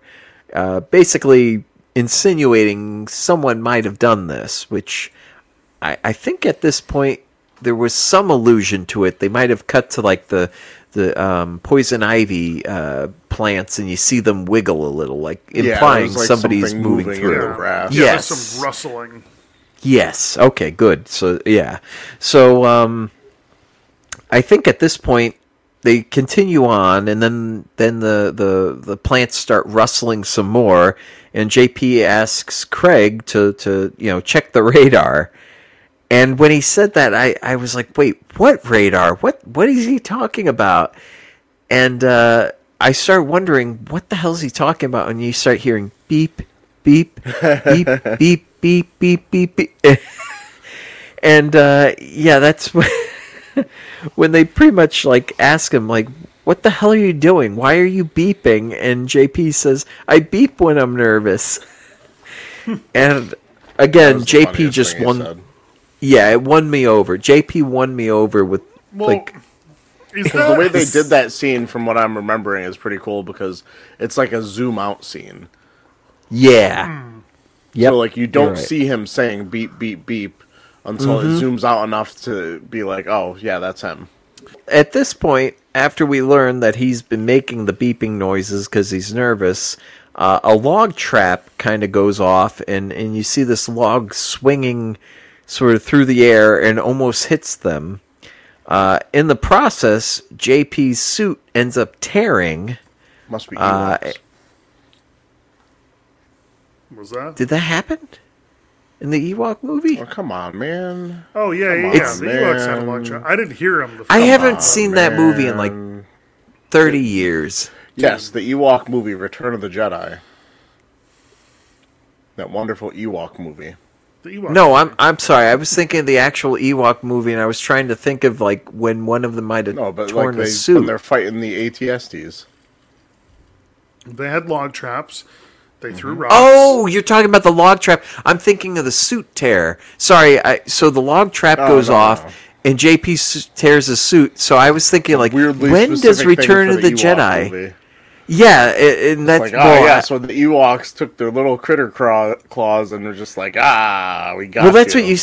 When you said, you mentioned Ewoks, I'm like, okay, there was No, I had no to unmute torn first. suits in Return of the Jedi, so I was trying to think of the Ewok movie. I'm like, I don't remember any of the kids in the Ewok movies tearing their suits when they're going on their adventure. But yes, now that I realize what you're talking, it wasn't the suit tear. Sorry, now I get it. But yeah, so the suit tears. They take off. They're running. Let's see here. Well, look how the suit tear is tragic. Like it is the movie Outbreak. Like Yes. and like Yeah. the suit tear is like you're infected. There's been a Wow. breach. Like Catastrophic. We're referring to a lot of Dustin Hoffman movies tonight. that's true. Hey, Yeah. he's a good actor, He is. and maybe He some is. of the writers of this show are fans of him. Yeah. But yeah, at this point, the suit is torn, and we almost see immediately Kelsey sort of grabs like a stick or a twig, shoves it into the mouth of JP, saying, bite down on this. We need to amputate. So his suit has torn No. over his like belly, and he's starting to develop a patch of poison ivy. I think kind of. she actually said we need to amputate your belly or something to Yes, that effect. we need to amputate his stomach to stop the spread. Yeah. And then he said, be careful of the vital organs. Yeah. just gotta He skewer says, him. yeah, just try to save my vital organs, please. That cracked me up. I man. thought that was great. The fact that, like, number one, her sword's made out of PVC, so that's just going to hurt and do nothing. And number two, he is on board for this. Like, Yep. I don't know. Yeah, and right as like she's about to get ready to swing at him, Craig says, "Wait! Let's use the lotion." He reaches into the bag, and we discover that someone has stolen the lotion from them. The lotion that they purchased from that neighborhood kid earlier in the episode that we don't know much about. But yeah, at this point, Kelsey says something like she's talking, and she says, "We've already lost one of our own." They're talking about how bad the situation is, and she's referring to JP like he already died. And that cracked me up because I kept thinking, man, if it was the three of us out there, we were little kids playing, I'd be talking about Keith like that. Oh, yeah. Keith JP. Yeah. Yep. Tom would be turning to Corey going, it's just the two of us, man. We gotta figure out how to survive. And I'd be like, I'm Yeah, still... Tom's probably Kelsey, and I'm Like- probably Craig. Like I was... Like, Yep. Like I was in a... And not just because I'm black. No. But like I was in a Monty Python film, I'd be like, I'm not dead yet. And then Tom would be like, you will be soon. Yeah. So after she says this, all of a sudden they notice some more rustling in those poison ivy plants, and they start getting chased by something.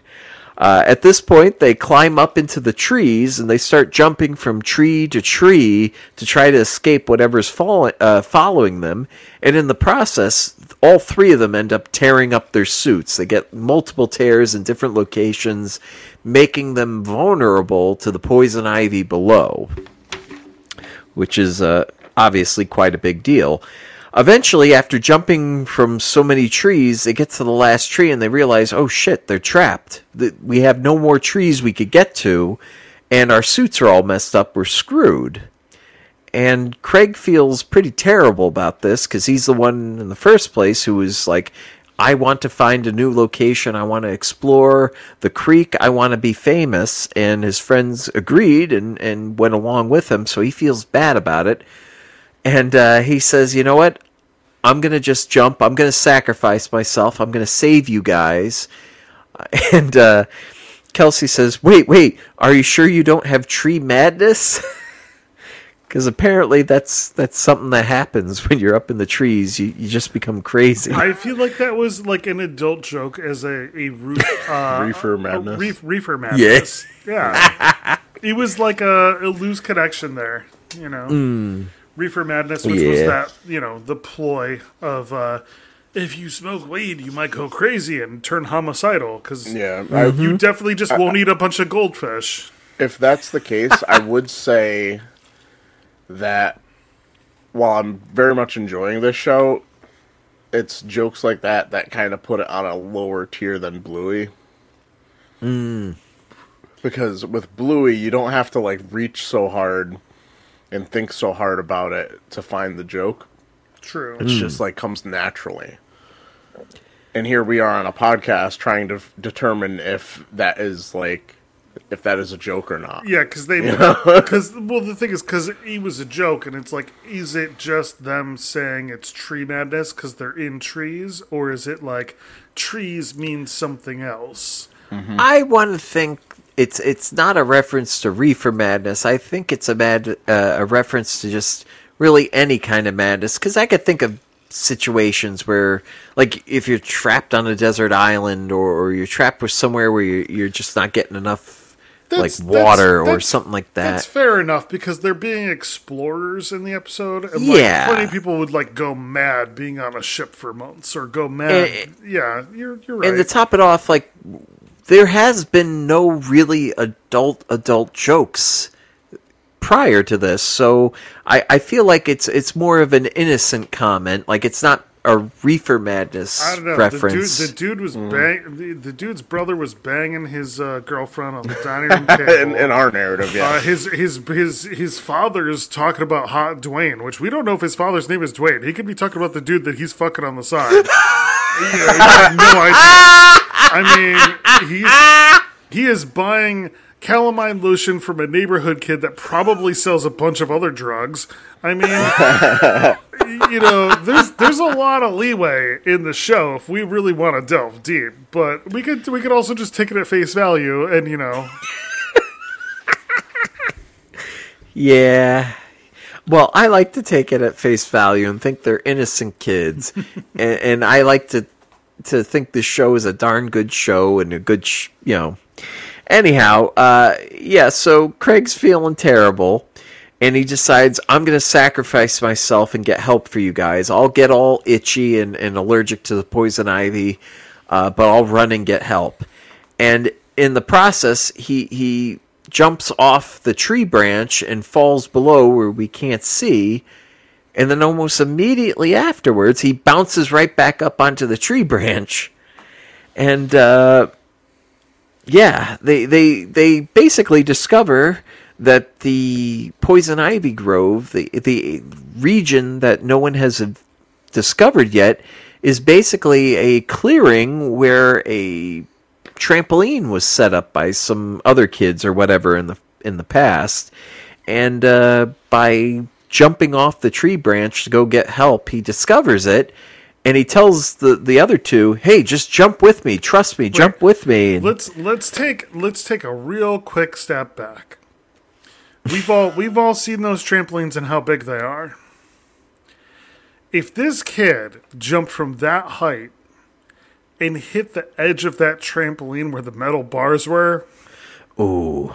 Like, let's just take a real quick second to be like, oh, and then after one successful jump, he's like, you guys can't see the trampoline through all these branches, but just jump with me. He's like inviting his friends to get fucking maimed.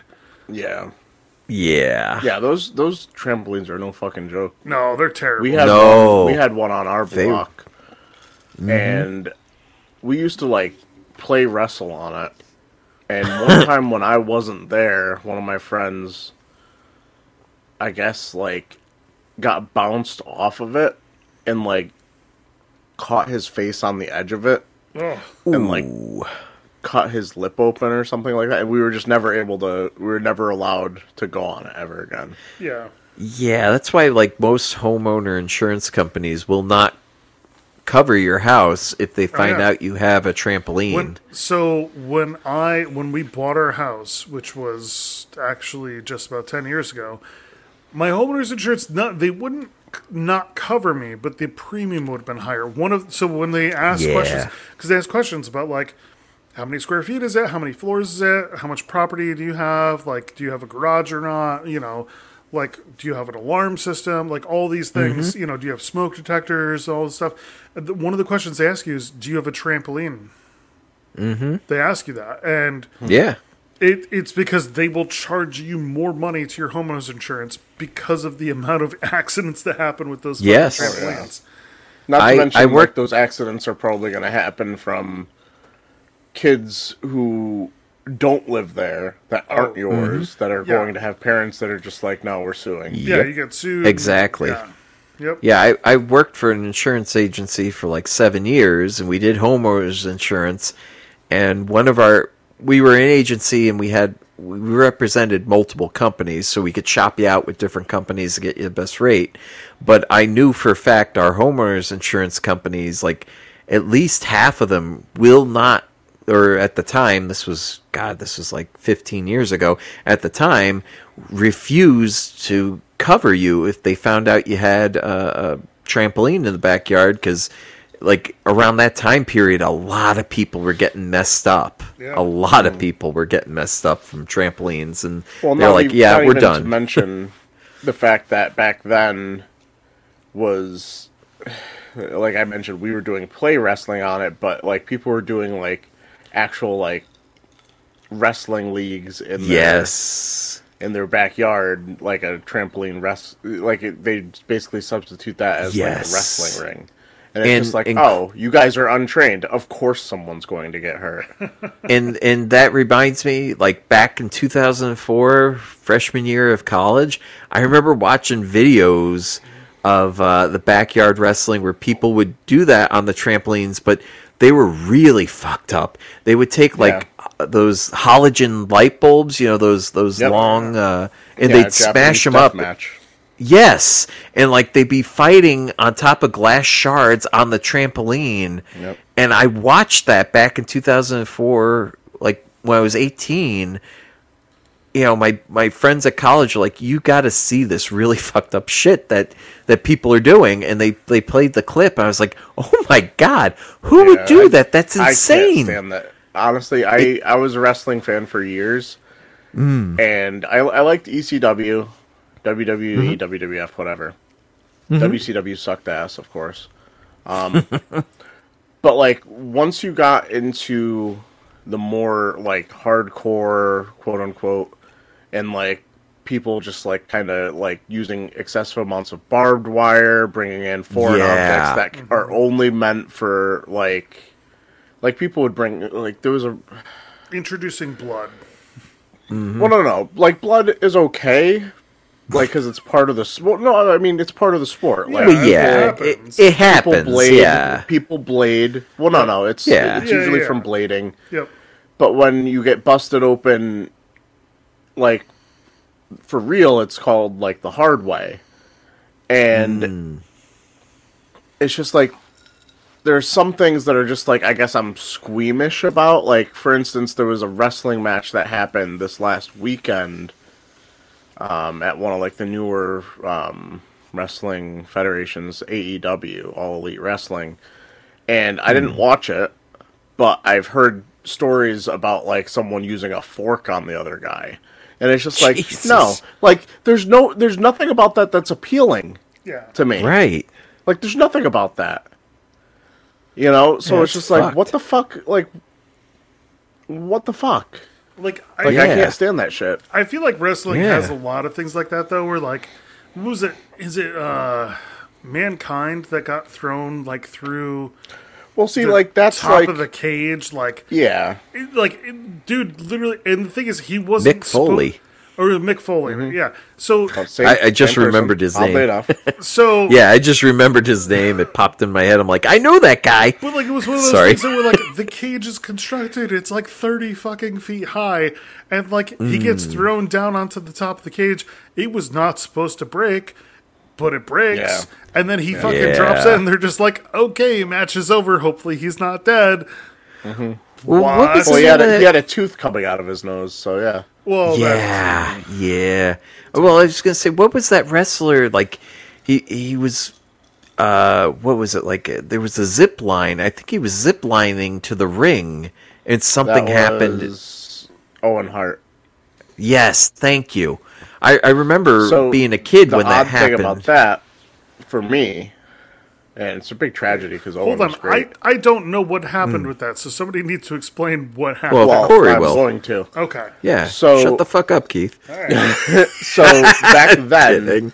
I'm back kidding. then, for poor folk like us, the prospect of getting a pay-per-view was like impossible. Like because Yeah. in addition to like the cost up front, you also needed to have like a cable box or something like that, and we just didn't have that. We had basic cable. Yeah. So it was even, Yeah. it was legitimately impossible. But just like the Spice Channel, you'd be able to watch it or to listen to it kind of in a radio scrambled. Yeah. And I remember I forgot about that. I just I imagine remember- Corey, instead of watching a channel that's like, I think I saw a boob, instead he's like, I think I saw a pile driver. yeah, exactly. No, because they do the play-by-play commentary. Yeah. So even if you can't watch it, you could just be. It's the same thing as like listening to a radio broadcast of a baseball Which game. is better because nobody, You know? nobody listens to porn. So, Yeah. What about Well- blind people, Keith? People in hotels that have rowdy neighbors, I guess. there you go. But like, Yeah. it would be way more But, entertaining to listen to the play-by-play I was- of wrestling than porn. I was listening to that when it happened, Yeah. and I was so confused because you grow up your entire life hearing like wrestling's fake, wrestling's fake, wrestling's fake, wrestling's fake, and it's scripted, obviously, but like when stuff happens that's off script, like Yeah. you know him falling to his death. It's hard to. Sometimes it's like hard to parse what is real.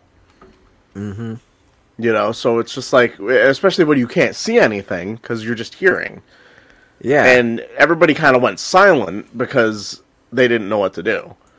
right. And like then I remember watching Raw the next day, and they were explaining what happened. And it was just like, oh god. Monday Hart at was Raw. amazing. That's right. Sunday they would do the because my brother would play Raw. He would watch Raw, and that's why I knew about wrestling because I never went out of my way to watch wrestling, but my brother would always have it on. My younger brother, and that's how I knew like all these different wrestlers. And I remember when that happened, and even then, just like you said, you know it's scripted. And in fact, my father, for one of my brother's birthdays, took us to one of the wrestling shows when they came to the Civic Center, in Hartford, and we went there.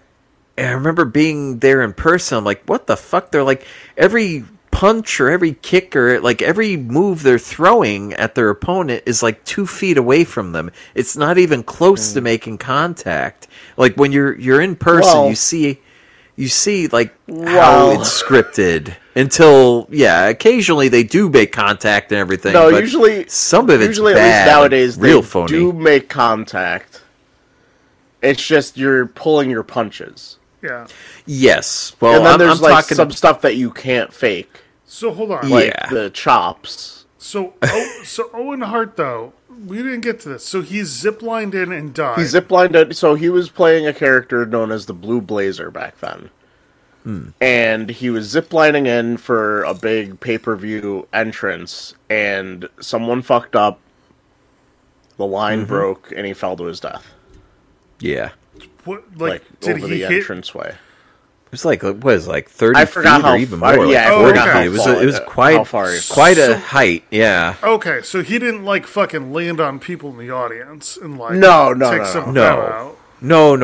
No. If he landed on people, it probably would have saved him, or at least yeah. might have given him Well, a he chance. would've- he would've It spread would the have damage. helped broken the fall. Yeah. Instead, Yeah. it was... No, I don't mean to be disrespectful. I mean, just from a physics aspect, because I've been teaching conservation, People are momentum, squishy, I and get it. impulse, and stuff. So, yeah, it's yeah, Well, and that's it the was thing, really is sad. It's also, well, here's the thing.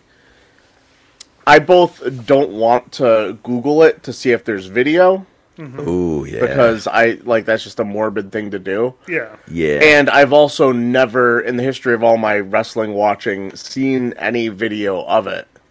So I technically don't know exactly what happened because I wasn't watching, I was You- listening. I feel like there's a But based there's on what I probably a heard, video, he didn't fall on people. There's a video Yeah, he didn't probably fall on the people. internet, but I would imagine you'd have to really search for it. This was also really early, so I don't know if it would. Well, I mean, it probably would have made it to the internet eventually. Yeah, somebody back leaked then. it. Yeah. This was Yeah, like oh, yeah, 99, back- 98. Yeah, Yeah, I no, forget it wouldn't have what been year. on the internet for 5 or 10 years, but But anyway, we're like inches away from We need to- finishing this. yeah, Hey, we no, need to we're finish almost this. done here. we got So, on the yeah, tangent of pro wrestling they- deaths.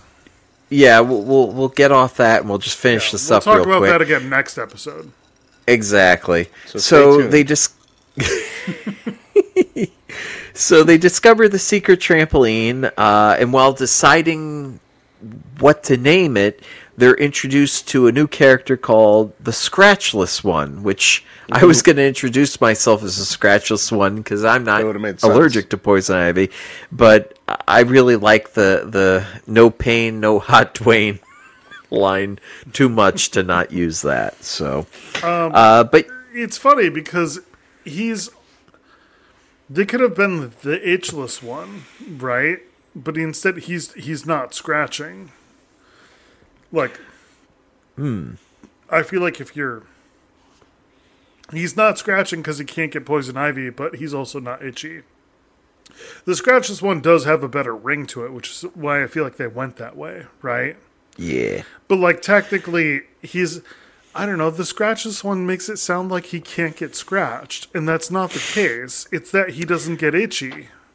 Okay, well, maybe that's how you thought of it. When I heard the Scratchless One, I figured, oh, he's not scratching himself because he's not itchy, because he's not allergic to poison ivy, as he explained. Yeah, but you see how many linkages you had to do there. This is a children's show, Tom. Fair enough. Either this is a children's show, or Hot Dwayne is the father's mistress. So you gotta pick. You know what? I'm giving you a pass, Keith. You're right. You're right. I'm not gonna deny that. There we go. So we end up learning that the Scratchless One, who's and one of the neighborhood kids, apparently they haven't met before. He's immune to poison ivy, like me. Yeah, fine. Kelsey, Brag about it a little bit more, Tom. I am, because the kid brags about it. I mean, if I knew definitively, I would brag about it all the time. That'd be on my fucking resume. It's one of those special skills that you're just born I'd be with. like, I'm proficient in all of the Microsoft Office suite, and also I cannot get poison ivy in case you need any landscaping done. and I bet you they'll hire you before other people, Keith. There you go. It's a skill people are looking for. And you put like, I could also be a pool boy. But yeah, so at this point, after we're introduced to him and he explains he has immunity to poison ivy, Kelsey threatens him with a sword. It says something along the lines of like, we'll see if he's immune to the sword or something like that. It cracked me up because she's just like, you know what, fuck this guy. I love how he's also He terrified. just really wants to hit something with it. But he's also terrified of this sword that is just like a PVC pipe. Like it's a piece of plastic. Granted, it would hurt, but it's not sharp. Like, did you notice though when she swung it, it makes the sound that that piping makes. The air going. Yes, by, it's like vroom, vroom. The whoosh, the vroom. Boom. Yeah, it's kind of like it reminded me sort of like a lightsaber, and I love that. I love that when I noticed that. So anyhow, where were we? So after we're pretty much told the story or the background story of the Scratchless one, who explains. He basically was a youngest kid of the family, and didn't have a lot of fun at his own house, and had older siblings, and basically he was an unhappy youngest kid in the family. Eventually went wandering into the creek, and due to his superpower, which is the fact that he's not allergic to poison ivy, he was able to discover this trampoline in the middle of the poison ivy grove, and it became his sanctuary where he would go, and his one special place that he could get away from the world and all the bad things, and he could enjoy himself. And we learned this is why he was following the group. He was the character that was rustling the poison ivy leaves earlier in the episode. He's the one who stole the calamine lotion and chased them and caused all this trouble to begin with.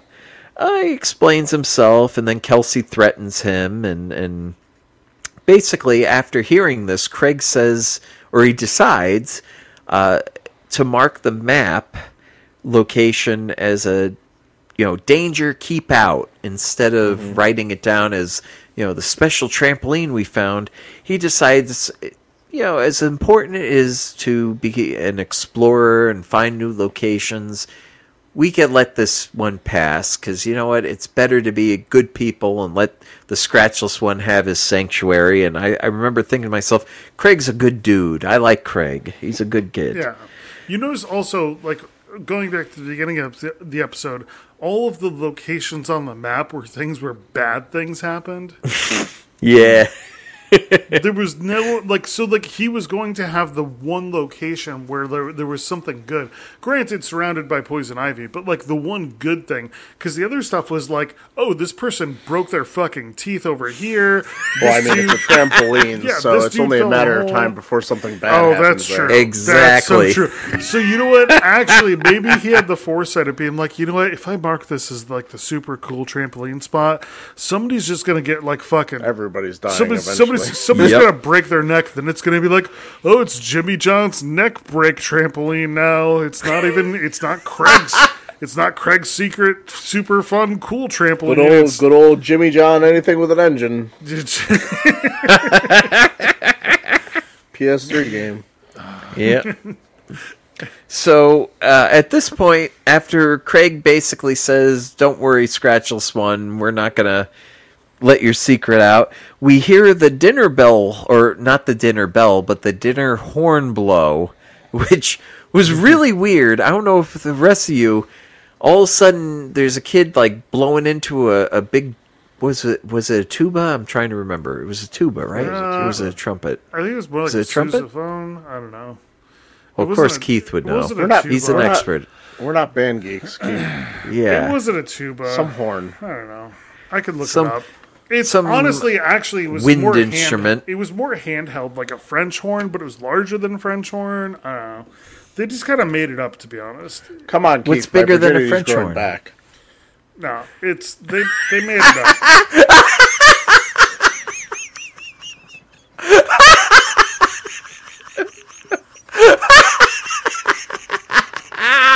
Keith, why aren't you laughing? That was great. I knew it was good.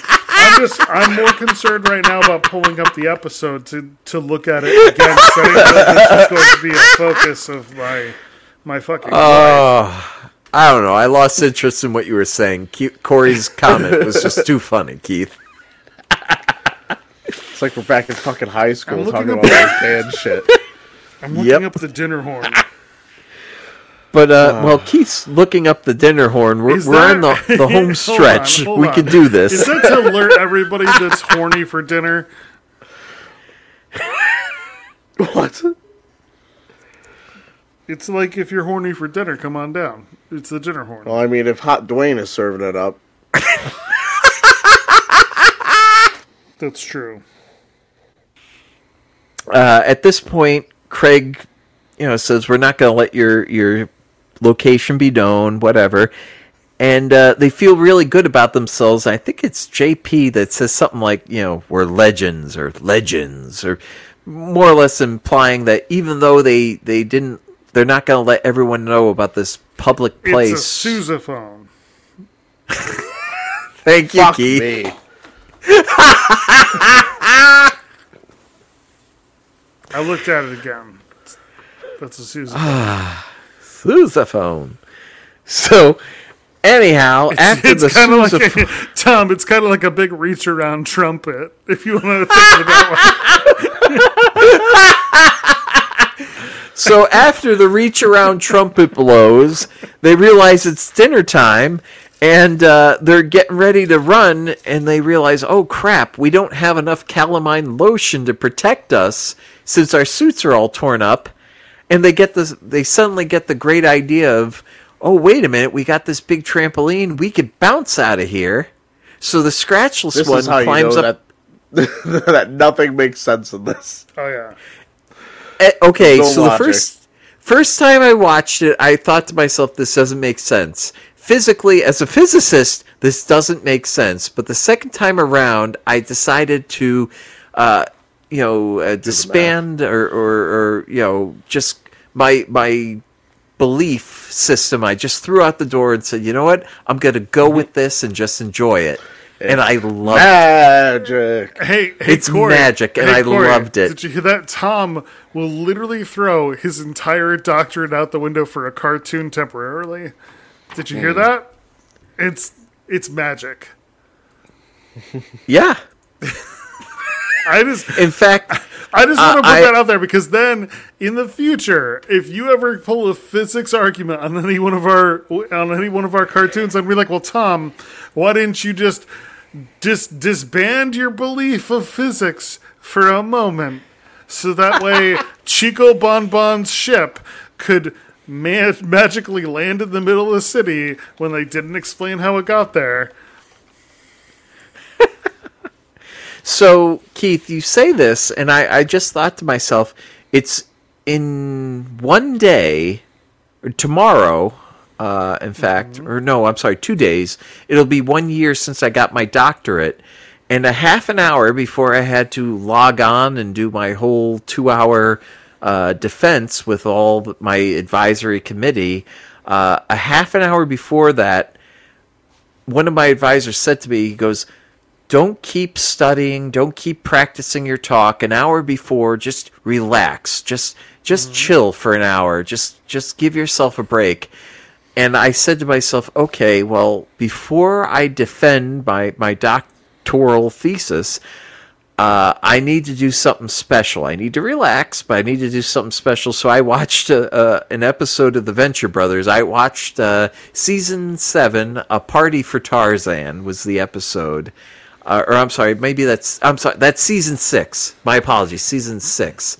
And it's so great. And I remember I just was like, you know what? Nothing matters in this world. The physics, science, nothing matters. I could just enjoy myself watching a cartoon about a physicist or a scientist who, magic is in the Venture universe. So you got magic and science, which is great. But I just imagine when you say that you had to do your doctorate defense, It's that you, in order to get your degree, you have to fight the eldest of the doctors in like hand-to-hand combat. I had to And beat I'm up like- some 80 guy in his late 80s. But Tom, it makes so much sense why it took you so long because you broke your back. So you needed to wait for the oldest guy to get a little bit older so you could take it. God damn it, Got the Keith! Don't size tell up. everyone my secrets. We don't need the truth getting out there. It's canon now. So if you need Yeah, to get a let's- doctorate, you just gotta wait until they get frail enough where you can beat off the don't beat Wait, me. no, you don't beat off. Whoa! Keith, you don't gotta have wait to till wait he so shoots long. us. Hold on, that's a different kind of doctorate. I was just going to say, Keith, if you beat him off, you could get that doctorate real early. You don't have to wait till they're real old. Well, Tom, why the fuck didn't you do that method? I thought I was supposed to beat him up. Until you explained you're supposed to beat him off. You know, I didn't know the difference. the secret's in the preposition, I guess. It's all semantics. You should have been an English major and you would have known that shit. I know. I would have had my doctorate 10 years ago if I was an English major. That's why you can get you can get an English doctorate from bachelor's to doctorate in 6 years. Yeah. Sorry, Tom, finish the episode. I know. We're literally like we're staring at the finish line. We're like 3 inches from the finish line, and we just stopped. We do this all the time. Yeah. So at this Dick point, length away from the finish line. Yeah. It's usually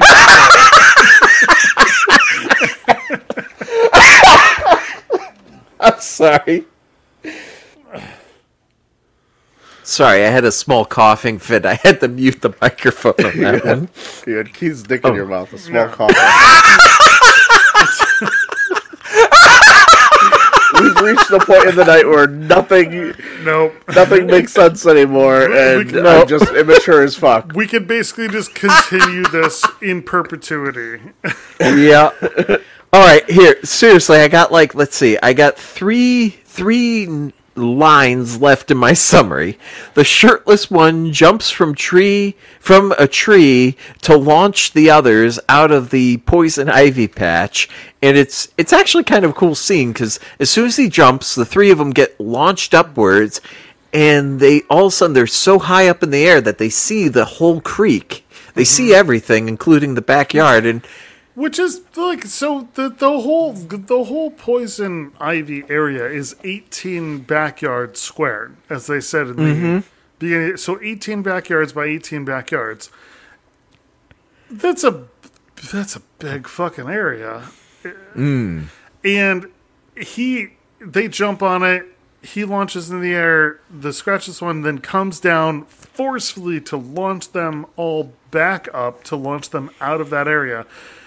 Tom, as your homework that you don't have to do in any undetermined amount of time, but Make your like students do it. how I was just going to say, that's what I'm going to do. It's how going long to be a did test they question. So based on the average backyard in an 18 by 18 backyard space, if you were in the center of that square area, how far did these kids fucking fly? I'm guessing hundreds of feet. Keith, the square area of the yard has nothing to do with how far they fly. It has to do with the fact that the Scratchless one has a certain amount of potential energy being up in the tree. He has a certain amount, there's a total amount of energy to start with. And that's all potential energy until he jumps off the tree. It gets converted to kinetic energy until he has an impact force, or, there's an impulse, basically, when he hits the trampoline. It sends the other ones flying up in the air, and But they their all energy made is it- converted from kinetic to But potential they gravitational they potential all energy. made it home off of that jump. Oh yes, I'm not saying the physics is right. I'm just no, it's saying not right. as- So I think there's two different problems We've there, reached though. the point How in far the would night they? where that made sense to me. Yeah. Whoa, damn. So there's really two problems there, though, Tom. How far could they have made it, realistically? And then number 2, in order to make it home, how heavy was the scratchless one? So Well, the Keith, problem is they kind of like made it up to like their peak height, and then it's like they decided that they needed to then head home. That's yeah, exactly. there It's was like, wait a another- minute. I feel like there was What another force acted on them to send them over to Yeah. their yard after they were already in the air? I Yes. feel like there would have had to been like one more jump where they landed again, the scratchless one went back up again, because the first jump was them seeing where they needed to go. Right. And then they would have come back down, scratchless one would have went up, he would have come back down, and then they would have angled themselves to jump in the trajectory that they needed to go. You know, totally unseen, and, you know, just the magic of Well, animation. you know what it is? It's the fact that it's an 11-minute episode, so they couldn't put that extra jump in, Keith. There wasn't Yeah, enough We've time. been talking about this jump for 11 minutes. That's true. I So they know. land. They land, and when they land, and then they get bronchitis. what is it? Kelsey says, "La la la legends," and then all of a sudden they realize the reality that they jumped that high, so they're all broken. Yeah. And They're I think like Kelsey rubbing their just knees in their collapses, backs. and the rest of them, yeah, the other guys are just like, oh, they're all achy and sore from the jump, and then all of a sudden you hear them just say like, "Ouch," and we cut to the credits. And that, I love that. I love that they landed, they made it where they needed to be, and it was like this triumphant moment that ended with a reality check where they're just like, "Ouch," and it cuts to the credits. That cracked me up. I thought that was wonderful timing, Yeah. comedic timing. How many hot Dwaynes out of 10 would you give this episode? Damn. Would you like me to go first? I usually never go first, but I'm Sure. prepared this week. I'm going to give this a solid 8.5. I genuinely like this show. I like the characters. I like the premise. I like the 11-minute runtime. It didn't... Normally, I don't like short shows. I like having, a full half an hour, or technically 22 minutes. But this felt good. I enjoyed it. It reminded me of when I was a kid. This is something that I could have seen myself doing. This was wonderful. Everything Yeah. about this I loved. And I highly recommend this show.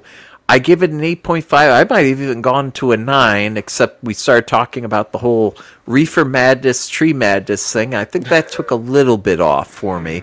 But overall, I give this an 8.5, and I think I'm going to go back and watch a little more. And I could very well see myself rating this even higher in the future. But I'm going to give it 8.5. I think this is a great kid show. And I really did think this is something Maya could watch. I thought this was safe for her. Yeah. And I thought this is something she might actually enjoy. And if it wasn't for the fact that I'm constantly fucking with Keith's head, I would have texted him and said, "Hey, watch this with Maya. This is a good thing." but at this And it point- would have been one of those at few this- times where I was being nice. At this point in our friendship, though, if you're not trying to fuck with my head, that's also fucking with my head. Because I expect you to fuck. Yeah. So it's just one of those things Hoisted where by it's my like, own petard. It's like, oh shit, Tom hasn't tried to fuck with me in a while. So what the fuck is he planning, huh? Just fucking with me right now. So, Yep. go ahead, Corey. I would also...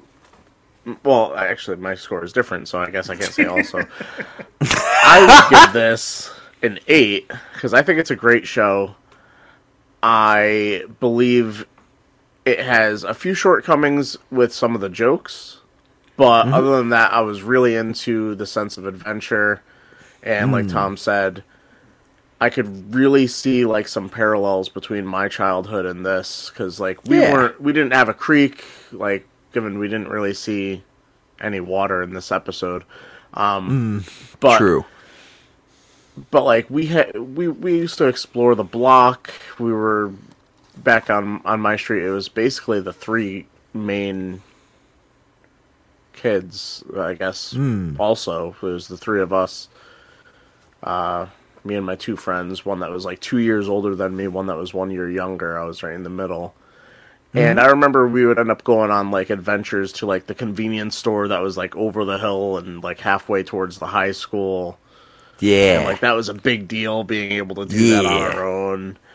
And, Yeah. like, when we were probably, like, 11, ish. It's a big deal there. when you're 11, though. Yeah, once it's you're able to like actually go somewhere on your own and trusted to do it, it's just like, oh man, it's special. Crazy. Yeah.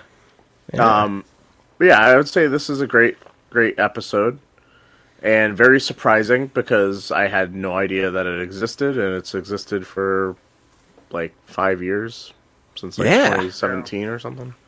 Yeah. Yeah, I will. I'm gonna echo Corey. I'm gonna give it an 8. To Corey's point, yeah, like some of the jokes are a little far-reaching. I mean, I jive with that. My jokes are usually pretty far-reaching, so you know, Far reach around. yeah, like a sousaphone. So Oh, it's back. yeah, there you go. I'm a virgin again. Is this what it means to be born again? But it was definitely. It's like I'm back in high school. Fuck this. It was definitely a good show. It's definitely, and I did not expect it to be the kind of show that I could show my daughter, but it is. It's honestly, I feel like this show is essentially, and let me know if you guys disagree, this is a newer Hey Arnold, but instead of being in a city, they're in a suburban, like. Yep. Yeah. I can see that. It has That's what that it is. energy. Yes. It is. Yes. It is main character. He's got a couple comrades. He's got other supporting characters. He's got the family that's kind of like all doing their own thing. But instead of being in a city, like I feel like Hey Arnold was always kind of like a Boston-like city, you know, Boston or New York. But instead of that, he's living in suburbia, and they're going into the woods instead of going into the city. And like, it's good. I like it. I mean, there's really like all the complaints are minor, and that's off of seeing episode 1, which was 11 fucking minutes long. So Exactly. I mean, chances are if we watch more and get into season 2, it's probably phenomenal. So Yeah, I was just thinking, imagine if I Googled top 10 best episodes and actually picked the best rather than just picking the first. I'm still going to be a total Bluey fanboy though, and also say that Bluey does have an episode called The Creek, and it's just totally fantastic. So if for some reason you watch this Creek episode of this show and you don't like it, go watch Bluey, because Bluey's just fantastic. But yeah. I won't argue that. We're sponsored by Bluey, so We're not sponsored by Bluey, but we fucking should We wish be. we were. we wish we were. Yeah. And we also wish that you guys would hit that 5-star rating on Apple Podcast. It's so confusing what it's called. I know. It is Apple Podcasts. It's going to take me forever to figure out what it's called. Used to be iTunes. Used to Like be us. iTunes. Just like us. Basically give us the highest rating possible. It would really help us out. Let your friends know about the podcast. Let your family know about the podcast. Let your Drive enemies safe. know. Yeah. And so, well, you know what? Let your enemies know, and we'll say, "Fuck you, enemy." Yeah. Fuck you. Fuck you. So if you're someone's enemy, that was meant for you. Hey, and if you no. made it this far, fuck you and thank you. No, you know what? If you're a fan of us, you email us or tweet us or Facebook us or whatever. You tell us the name of your enemy, and on really have a way of on our very next receiving any of episode, that. we will. And on our very next episode, Yeah, we will we literally we will tell them to go fuck off personally. So we're signing up people up for fuck you grams. Yes, not even paid. We're doing it for free. It's crazy. Weird. Yeah. Keith's in charge of that. Are we just? That's a our whore? charity. Enough to work Am I a on. whore? Give You're him a whore. Give him a whore. Hooah. All right. No. Until all are one. I've been Corey. I've been Tom. Yeah. And Keith. Thank you. Fuck you. Bye. Slits fights. And fuck you. Grams. Fuck you, Grams. Coming next month. $100 a piece. Swear to God. Till then, they're free though. So. Goodbye. Dick.